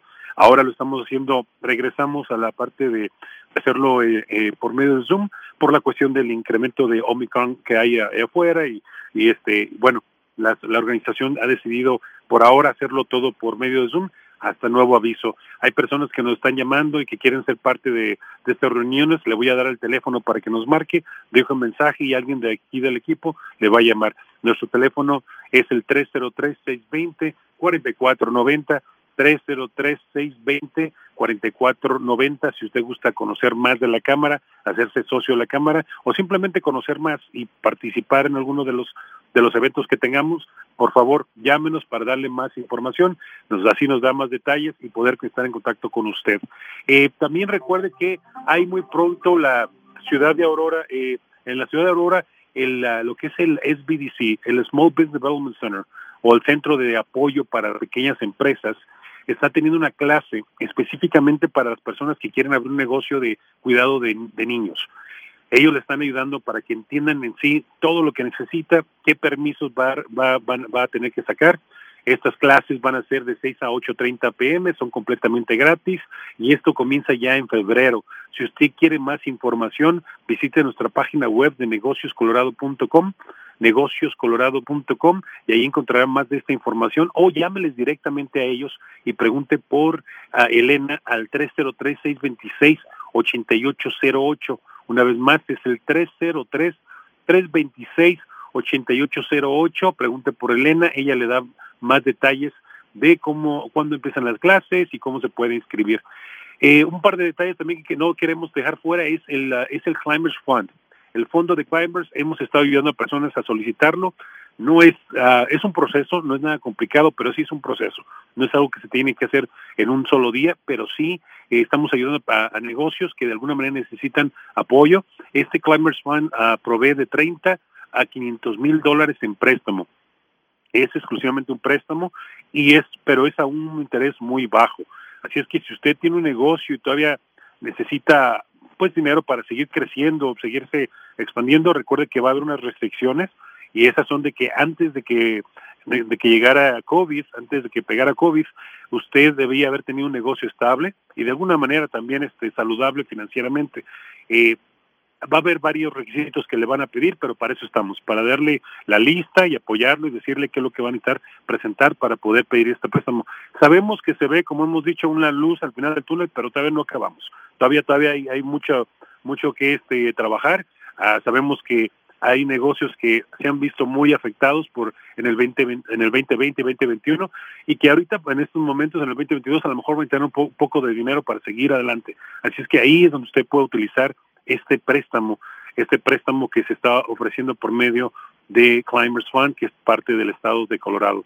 También tenemos una subvención de la cual le quiero hablar el día de mañana y en los siguientes días, porque es muy importante. Recuerden que no están solos, que hay mucho apoyo en el estado de Colorado. Esto se maneja de diferentes maneras, en diferentes ciudades o diferentes municipalidades, pero siempre hay apoyo. Por ejemplo, que le menciono es de la ciudad de Thornton, por lo cual que también, de hecho, nos reunimos esta semana para la planeación de apoyo a pequeñas empresas en el 2022 en la zona de Thornton, en la ciudad de Thornton, y también ciudades circunvecinas que de alguna manera pueden llegar a esas oficinas. El apoyo es completamente gratuito y la verdad hay muchísimo apoyo entre clases de negocio, proyecciones financieras, planes de marketing, lo que usted necesite en su empresa para seguir adelante, ahí también vamos a poderle dar apoyo. Y uno de esos es también darle fondos a negocios como que van a empezar, que son totalmente nuevos, que de alguna manera quieran abrir ahí en la ciudad de Thornton, o también lo que le llaman los startups, que vendrían siendo los emprendimientos. Hay 2 subvenciones. El que quiero comentarle hoy es sobre el nuevo negocio. Mañana ya le platicaré de los emprendimientos, pero el del nuevo negocio están dando apoyo. Sí, tiene que tener por lo menos 1 año también en operaciones, tener una certificación de ocupación de la ciudad de Thornton. Le van a pedir también que asegurarse que el trabajo sea permitido y inspeccionado adecuadamente. Le van a pedir otros que cumpla con los impuestos de la ciudad, la licencia, las leyes que aplican a esa ciudad, a esa municipalidad, pero hay fondos que le puedan ayudar a arrancar ese negocio. Estamos hablando de hasta $10,000 en subvención, y también el negocio va a recibir ese apoyo en la ciudad de Thornton, aparte de apoyo para que también sepa cómo lo va a estar invirtiendo. Más información nos va a dar muy pronto la ciudad de Thornton, que va a estar acompañándonos para que nos explique más a detalle el proceso, pero desde ahora le quiero mencionar para que ya se vaya apuntando, que sepa que existe este apoyo, o si usted conoce a alguien que quiere abrir un negocio en la ciudad de Thornton, porque recuerde que nuestra comunidad sigue creciendo también en esa ciudad, pues bueno, ahí hay un poco de fondos que le puedan ayudar de alguna manera a su negocio. Mañana le hablaré un poquito más de los emprendimientos, de cuánto es lo que están apoyando y de qué manera lo están haciendo aquí en la ciudad, ahí en la ciudad de Thornton. Por ahora es todo lo que tengo, Fernando. Gracias, Jesús. Gracias, muchas gracias, entendemos, gracias por la información, y mañana estaremos atentos a todo lo que planeas compartir en relación a la ciudad de Thornton, donde tenemos mucha gente que escucha este programa, indudablemente gente que sigue este programa de cerca, gente que, gracias a Dios, nos ha estado acompañando por mucho tiempo. A ver, quiero aprovechar este particular momento, mis amigos, para enviar un saludo cordial. Un saludo a nuestro amigo Francisco. Él, entre otras cosas, es propietario de El Coco Pirata. Entre otras cosas, es un joven empresario y él es uno de muchos que me dice que, bueno, gracias a Dios, repito, ha estado escuchando este programa desde hace mucho tiempo, y de eso nos sentimos profundamente orgullosos y a la vez agradecidos. Vamos a... Todos aquí pues ya listos, ¿verdad? Alistándonos ya con la temporada de impuestos, y pues nada, queremos obviamente darles a nuestros radioescuchas, pues la información vital, ¿verdad?, para esta temporada de impuestos, que va a ser de mega reembolsos. Mega reembolsos. ¿Por qué los reembolsos van a ser más grandes? Bueno, pues porque gracias a un nuevo cambio en las publicaciones del IRS, todos de los mayores créditos que anteriormente no eran monetarios se van a convertir en monetarios. Uno de ellos, que era muy común, es el de cuidado de dependes o de niños. Entonces, toda la gente que pagó porque le cuidaran a su hijo, a su hija, ya sea con una babysitter o en la guardería, este año va a poder tomar ese crédito y puede llegar a ser hasta de $8,000. Entonces, la verdad que estamos bien emocionados por todo lo que se viene, los buenos créditos, y aparte tenemos otro crédito adicional que es para niños, que es el Child Tax Credit, y ese va a ser de $3,600. Muy bien, perfecto. ¿Dónde es que la gente te puede encontrar? ¿A qué número telefónico llaman? Bueno, estamos localizados en Denver, en la 47 y Peoria. Estamos también en nuestra nueva sucursal de Longmont y en nuestra sucursal de Brighton. El número a llamar para su locación más cercana es el 303-574-0568, 303-574-0568. Muy bien, muchas gracias. Apreciamos tu participación, Toro Taxes, mis queridos amigos, principalmente de la 47 y peor. Dije la original Sonora Tropicana, la voz de Armida. Lo demás sale sobrando. Lo demás es otra historia. Porque de original, hay mucha diferencia, pero no adelante. A mí, francamente, me hubiese gustado escuchar eso en la voz de Julieta Venegas. A la que vive contigo. No, ¿para qué, hombre, Fernando Sergio? Por favor, bonitos tiempos de lo que era el sonido original de una buena sonora, ¿no? Ahora pues continúan trabajando. Ahora hay múltiples sonoras. Ay, es una vergüenza, una total vergüenza. También está ahí la sonora dinamita, la sonora vagoneta, la sonora buchona, en fin, todo tipo de sonoras. Agarras un grupo local. La sonora maleantosa, la sonora malandrina. ¿Sí? No, dice ahí infinidad de... La sonora dinamita con Y. Ha sido, creo que la más pirateada, ¿no? La sonora dinamita. Sí. Y la sonora santanera también, una tristeza, ¿eh? Y se la creen que son originales, es lo malo, Fernando. Es cierto, es muy cierto, Marquito Martínez. Se la creen, Fernando Sergio. Pero así nomás es la cosa. Yo por eso vivo de mis recuerdos mejor. Viva de sus recuerdos. Sí. Recordar es vivir, dice. Exactamente, Fernando Sergio. La Organización del Tratado del Atlántico Norte, la OTAN, le ha extendido a Rusia la oportunidad de volver a hablar, de volver a charlar, de volver a negociar y dialogar antes de cualquier operación militar en Ucrania. Una nota interesante que nos llega, dice, la OTAN ofrece a Rusia una nueva ronda de reuniones, mientras que Washington alerta de que el ataque puede suceder en cualquier momento. Los esfuerzos diplomáticos para evitar un nuevo conflicto en Ucrania se multiplican. Disuadir a Rusia de una invasión se ha convertido en el principal objetivo de las potencias occidentales que tratan de reducir la tensión con continuos viajes a los dos países enfrentados, llamadas entre altos cargos y la convocatoria de distintos formatos de conversaciones entre las partes afectadas.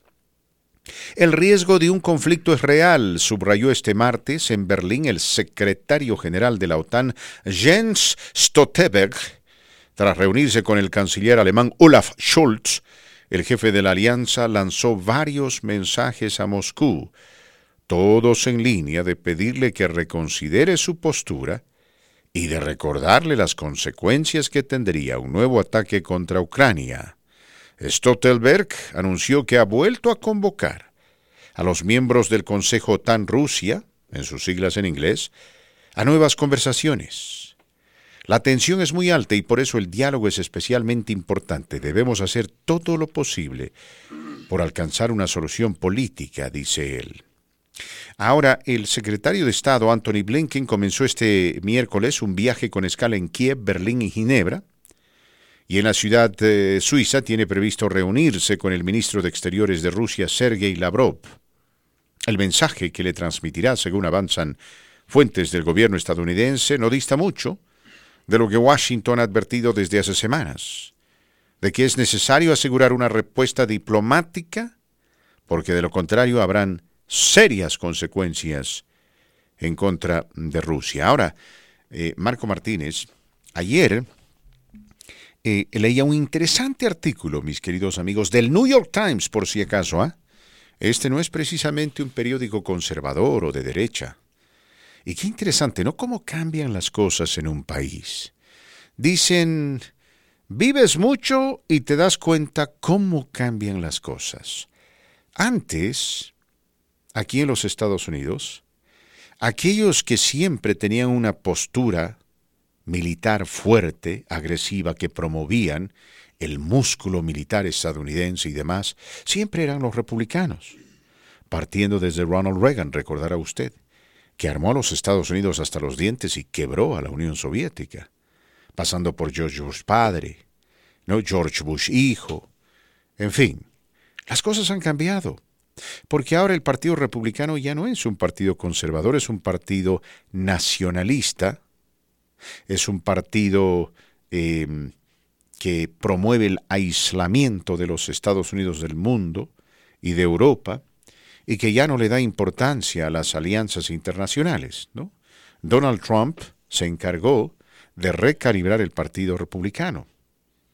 Son nacionalistas y muchos supremacistas blancos.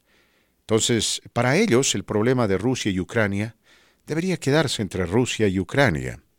Pero el New York Times aconsejaba algo interesante acerca de Ucrania, de que Estados Unidos despliegue tropas en los estados bálticos contiguos a Ucrania y que envíe también soldados a Polonia, entre otros países, para dejarle bien claro a Rusia que esta invasión va a tener consecuencias.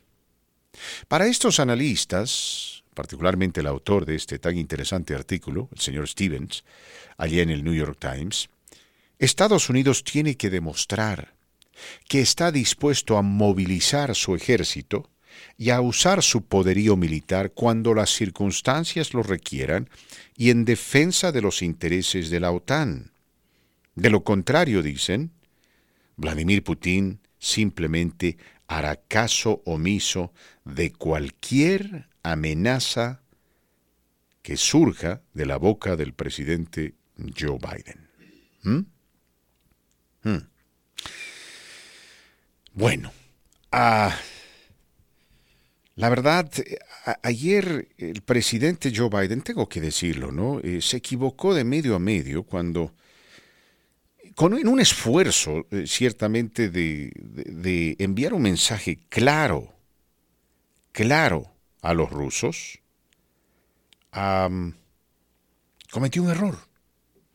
Dijo que una incursión dentro de Ucrania, una pequeña incursión, dice él. Bueno, no sé si vamos a castigar eso, pero una invasión sí. A ver, digamos, ¿no? Marco Martínez, usted es Ucrania, ahí tiene su casita, tiene su patio, tiene ahí su parrilla para su carnita asada, ahí preparándose para ver partidos del fútbol mexicano. Entonces está ahí cocinando su carnita asada, huele bien, ¿no? Ahí tiene sus chelitas, en fin, pronto invitar a sus amigos. Usted está en el patio trasero de su casa y ahí está su perro ladrando de hambre, etcétera. Y de pronto viene Rusia e invade su patio. No se mete a su casa, no se mete a su dormitorio o a su living, no mete mano a su televisión o su cocina. Invade su casa, asusta al perro y se roba un pedazo de carne. Esa es una incursión, ¿no? De acuerdo a la definición del presidente Joe Biden. Eso dice él, una pequeña incursión. Dice, bueno, es una cosa. Pero una invasión, dice, es otra cosa. Es decir, si Rusia se mete al dormitorio de Marco Martínez, al sótano, a su cocina, si mete mano a su televisor, eso sí va a ser castigado.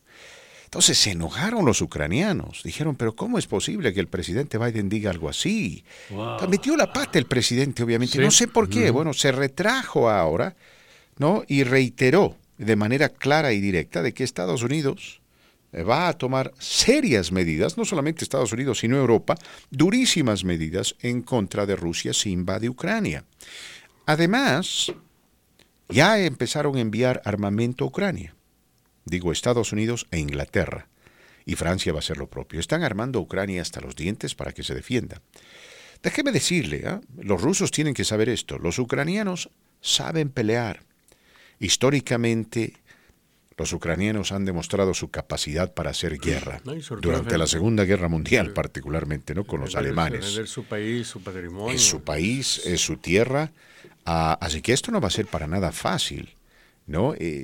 Sí, Rusia está ahí, a un lado de Ucrania, pero este podría ser un error táctico fatal para Vladimir Putin. Porque puede empantanarse. Sí, ocurrió en Afganistán, En Afganistán, los rusos se metieron ahí. Pensaron que era fácil. Y en enero, creo, ¿no? De 1980, y se quedaron 10 años ahí. Nosotros peor, aunque claro, teníamos motivos. nos metimos a Afganistán y nos quedamos 20 años. Sí, pero fue muy diferente la salida de de Rusia en aquellos años a los Estados Unidos. Claro, Rusia salió derrotada. Estados Unidos levantó las manos, porque básicamente... Era pérdida de tiempo. No hay nada que se pueda hacer. Es una pena, ¿no? Una pena por la gente, por el pueblo de Afganistán. Pero bueno, eso es lo que el New York Times está recomendando, mis queridos amigos. Como parte del plan para rescatar la presidencia, Bret Stephens publica un interesante artículo en el cual promueve esa idea de que Estados Unidos debería, Marco Martínez, enviar tropas allá. A Ucrania. No precisamente a Ucrania, pero a las inmediaciones. Áreas, cercanas a Ucrania, para proteger ese territorio, o esos territorios, básicamente dejándole saber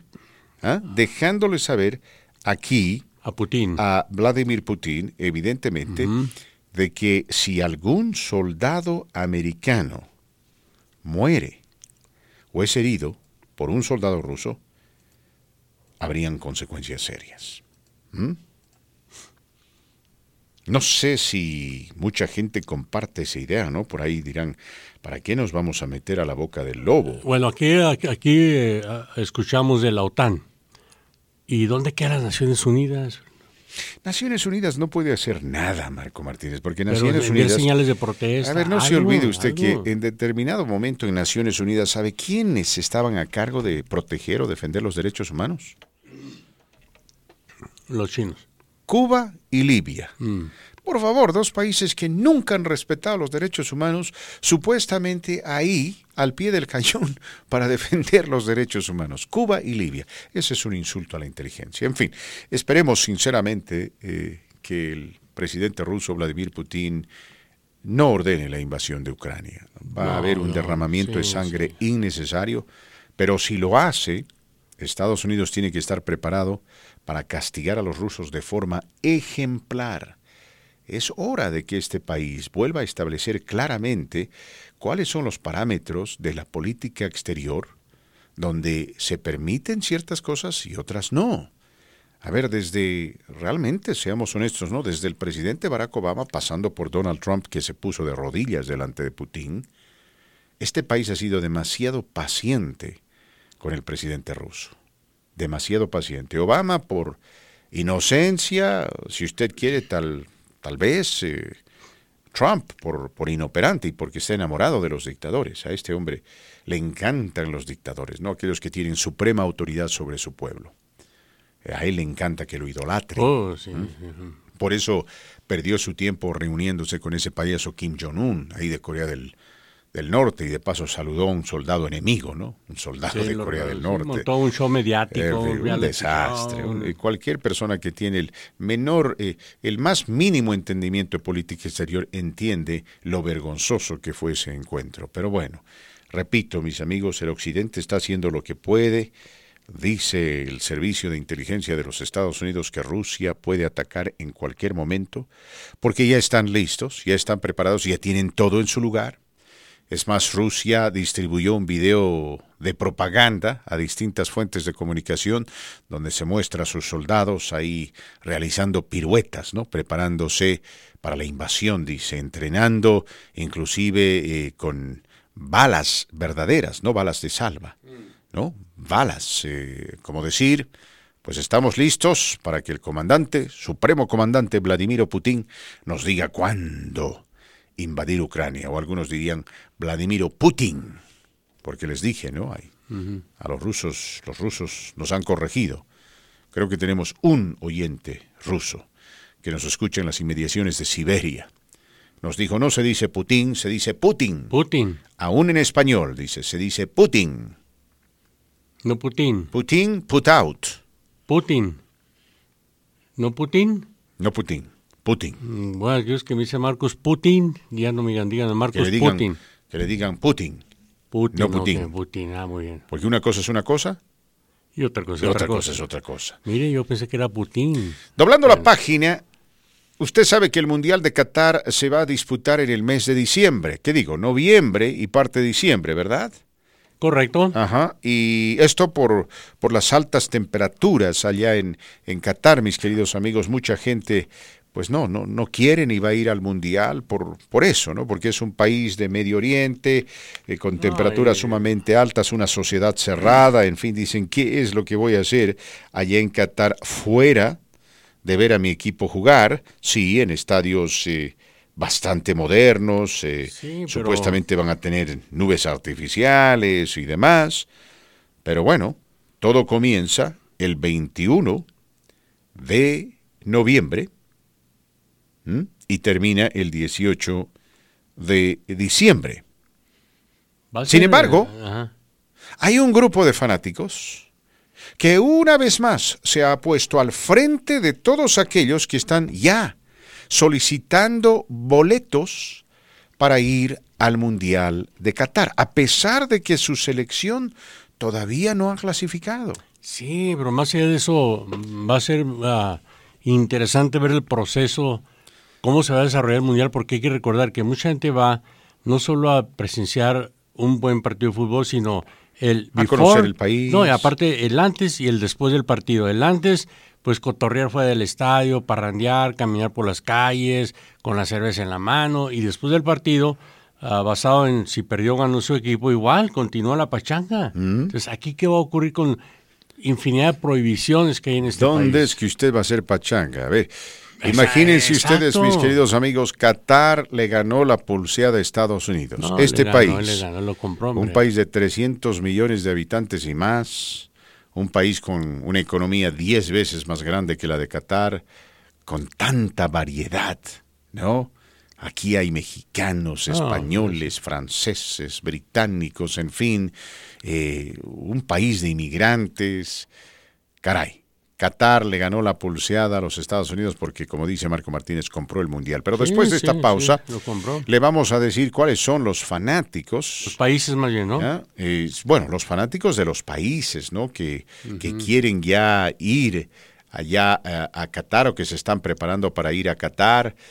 Tenemos desde el 1 al 5, me parece, y tengo entendido que ni Argentina ni Brasil, dos países que ya están clasificados para el Mundial, están en esta lista. En fin, compartimos esta lista después de la pausa.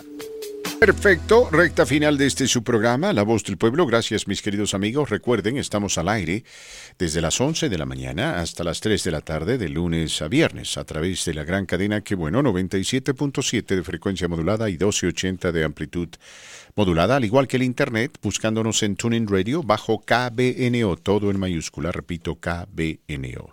Es siempre una alegría acompañarlo, le agradecemos mucho su sintonía y no se olvide de acompañarnos todos los días, de lunes a viernes, desde las 11 de la mañana hasta las 3 de la tarde. Sí, señor. Claro, aquí me envía un amigo un mensaje, dice, yo siempre lo escucho a usted y después la escucho a Claudia. Gracias, mi querido amigo. Evidentemente, Claudia viene después, a las 3 de la tarde, y antes que nosotros aparece el Terrible, aquí en Radio Que Bueno, desde las 5 de la mañana hasta las 11. Todo a través de la gran cadena Que Bueno. El Mundial está todavía lejos, mis amigos, aunque no tan lejos. Y es evidente que los fanáticos del fútbol mexicano una vez más están demostrando que son de los más leales y los más proactivos en el fútbol. Esa es la verdad. Porque México encabeza la lista de países cuyos fanáticos están buscando llegar al Mundial. Ahora, bueno, hay más demanda que oferta. Y eso hace que los boletos sean bastante caros. Pero siempre existe una excepción. Y en una lotería que la FIFA está haciendo para tratar de acomodar a fanáticos, repito, México encabeza la lista de países de cuyos fanáticos quieren ir al Mundial. Ahora, lo interesante, Marco, es de que México todavía no ha asegurado una clasificación al Mundial. He ahí la pregunta. Si no clasifica, muchos de los que ya dijéramos, dieron un depósito para comprar el paquete completo, que es lo que más obtienen los fanáticos, incluye el avión, hospedaje, viáticos y boletos para ciertos partidos, ¿qué va a ocurrir si no clasifica? Porque hay la posibilidad aún todavía, ¿no?, de que no clasifique. Existe una posibilidad menor, por cierto, pero existe. Yo creo que venderán esto en el mercado negro. ¿Cómo dice usted? O sea, si usted se compra un paquetito jugoso, qué sé yo, entradas para 3 partidos, y después también usted quiere, por ahí, usted asegura un hotel, etcétera, pues si su selección no va a jugar, usted tendrá que vender esos boletos, porque yo asumo que los boletos, o sea, le son vendidos de manera provisional, porque ni siquiera se sabe en qué grupo va a estar México y en qué ciudad va a jugar. Es que aquí se forman caravanas, le digo. Claro, o sea, es una cuestión provisional, se entiende, le preguntarán cuál es su equipo de preferencia, usted dice soy mexicano. Muy bien, dicen, le vamos a vender esto de forma provisional, confirma la venta, qué sé yo, en el mes de junio, cuando tengamos ya todo listo. Ya la clasificación. Los grupos, por ahí hay rumores de que México va a terminar en el grupo de Brasil. Todo depende de la bolita y de la mano que meta en esa terna. Pero ¿no le gustaría a usted, no sería preferible enfrentar a Brasil en la primera rueda y no así en la segunda? A mí sí, porque México de alguna forma se engrandece ante Brasil. Ah, y es más fácil jugar en la fase de grupos, ¿no? Y mejor si es el primer partido, porque ahí todavía, es decir, no existe la misma presión asociada con jugar ya en la segunda ronda, en la ronda de los mejores 16, donde, bueno, el que pierde se va a casa, el que gana continúa y sabiendo de la experiencia y el talento que tiene Brasil, sería una tarea sumamente difícil, ¿no? Faena dura para la selección mexicana o cualquier otra selección, porque les soy sincero, hay mucha gente que anda hablando en el contexto latinoamericano de Argentina y lo bien que está jugando últimamente, que finalmente Lionel Messi ha encontrado un equipo ideal, que lo apoya, que Argentina está volviendo a sus raíces, el toque, la gambeta, el enganche, en fin, ese fútbol al ras del piso. Pero se olvidan de algo. El mejor es Brasil. Brasil tiene pero talento en abundancia, Marco ya clasificó, Martínez. ¿no? Ya clasificó. En este momento se encuentra en primer lugar. Sin ir lejos, el surgimiento de este gran jugador Rafinha en el Leeds United es una excelente novedad para Brasil. Fuera de Rafinha está ahí Jorginho, quien también está brillando en el Chelsea. También el arquero, Neymar. Ahora ya casi nadie habla de Neymar. Coutinho se fue ahí a Brasil a Inglaterra a recuperarse. Brasil puede amar, como dijo en su momento Diego Armando Maradona, 2 o 3 equipos para ir al Mundial. Sí, que es de los que ya también están asegurando sus boletos, son de los primeros países. Hay 10. Ahí están en la lista, pero no están en primer lugar. No. En fin. Veremos qué pasa. Yo lo que sí le digo de ahorita, ese Mundial va a ser un fracaso. ¿Fracaso en qué sentido? ¿Futbolísticamente? Futbolísticamente y la comercialización del mismo Mundial, de la algabería, de la euforia, por las restricciones que tiene. Bueno, tiene que ser un reverendo insulto a la inteligencia que una organización como la FIFA esté cuestionando y de manera continua a México por el famoso grito homofóbico, ¿no? Del Pluto, está ¿verdad? La controversia, ¿no? Pero está organizando el Mundial en un país donde lamentablemente es ilegal ser homosexual. Aquí lo interesante va a ser cómo va a manejar la cuestión de mujeres que suelen asistir a los mundiales liberales, enseñando Picholandia. ¿Cómo lo hagan? ¿Usted me quiere decir que nuestras amigas buchonas están en problemas? Sí, van a ser problemas, que ni vayan. Mejor no vayan a Qatar porque como pobres cataríes en primera instancia, ¿no? Yo creo que la tentación va a ser muy fuerte y las van a estar sancionando, criticando, atacando. En todo aspecto. No entiendo por qué la FIFA decidió organizar el Mundial en Qatar. Pregúntele a los que se embolsaron millones. Corrupción. Con nombre y apellido. Nos tenemos que ir, mis amigos. Que Dios me los bendiga. Estaremos de regreso mañana. Gracias por estar con nosotros, acompañarnos, formar parte de esta la gran familia de la Voz del Pueblo.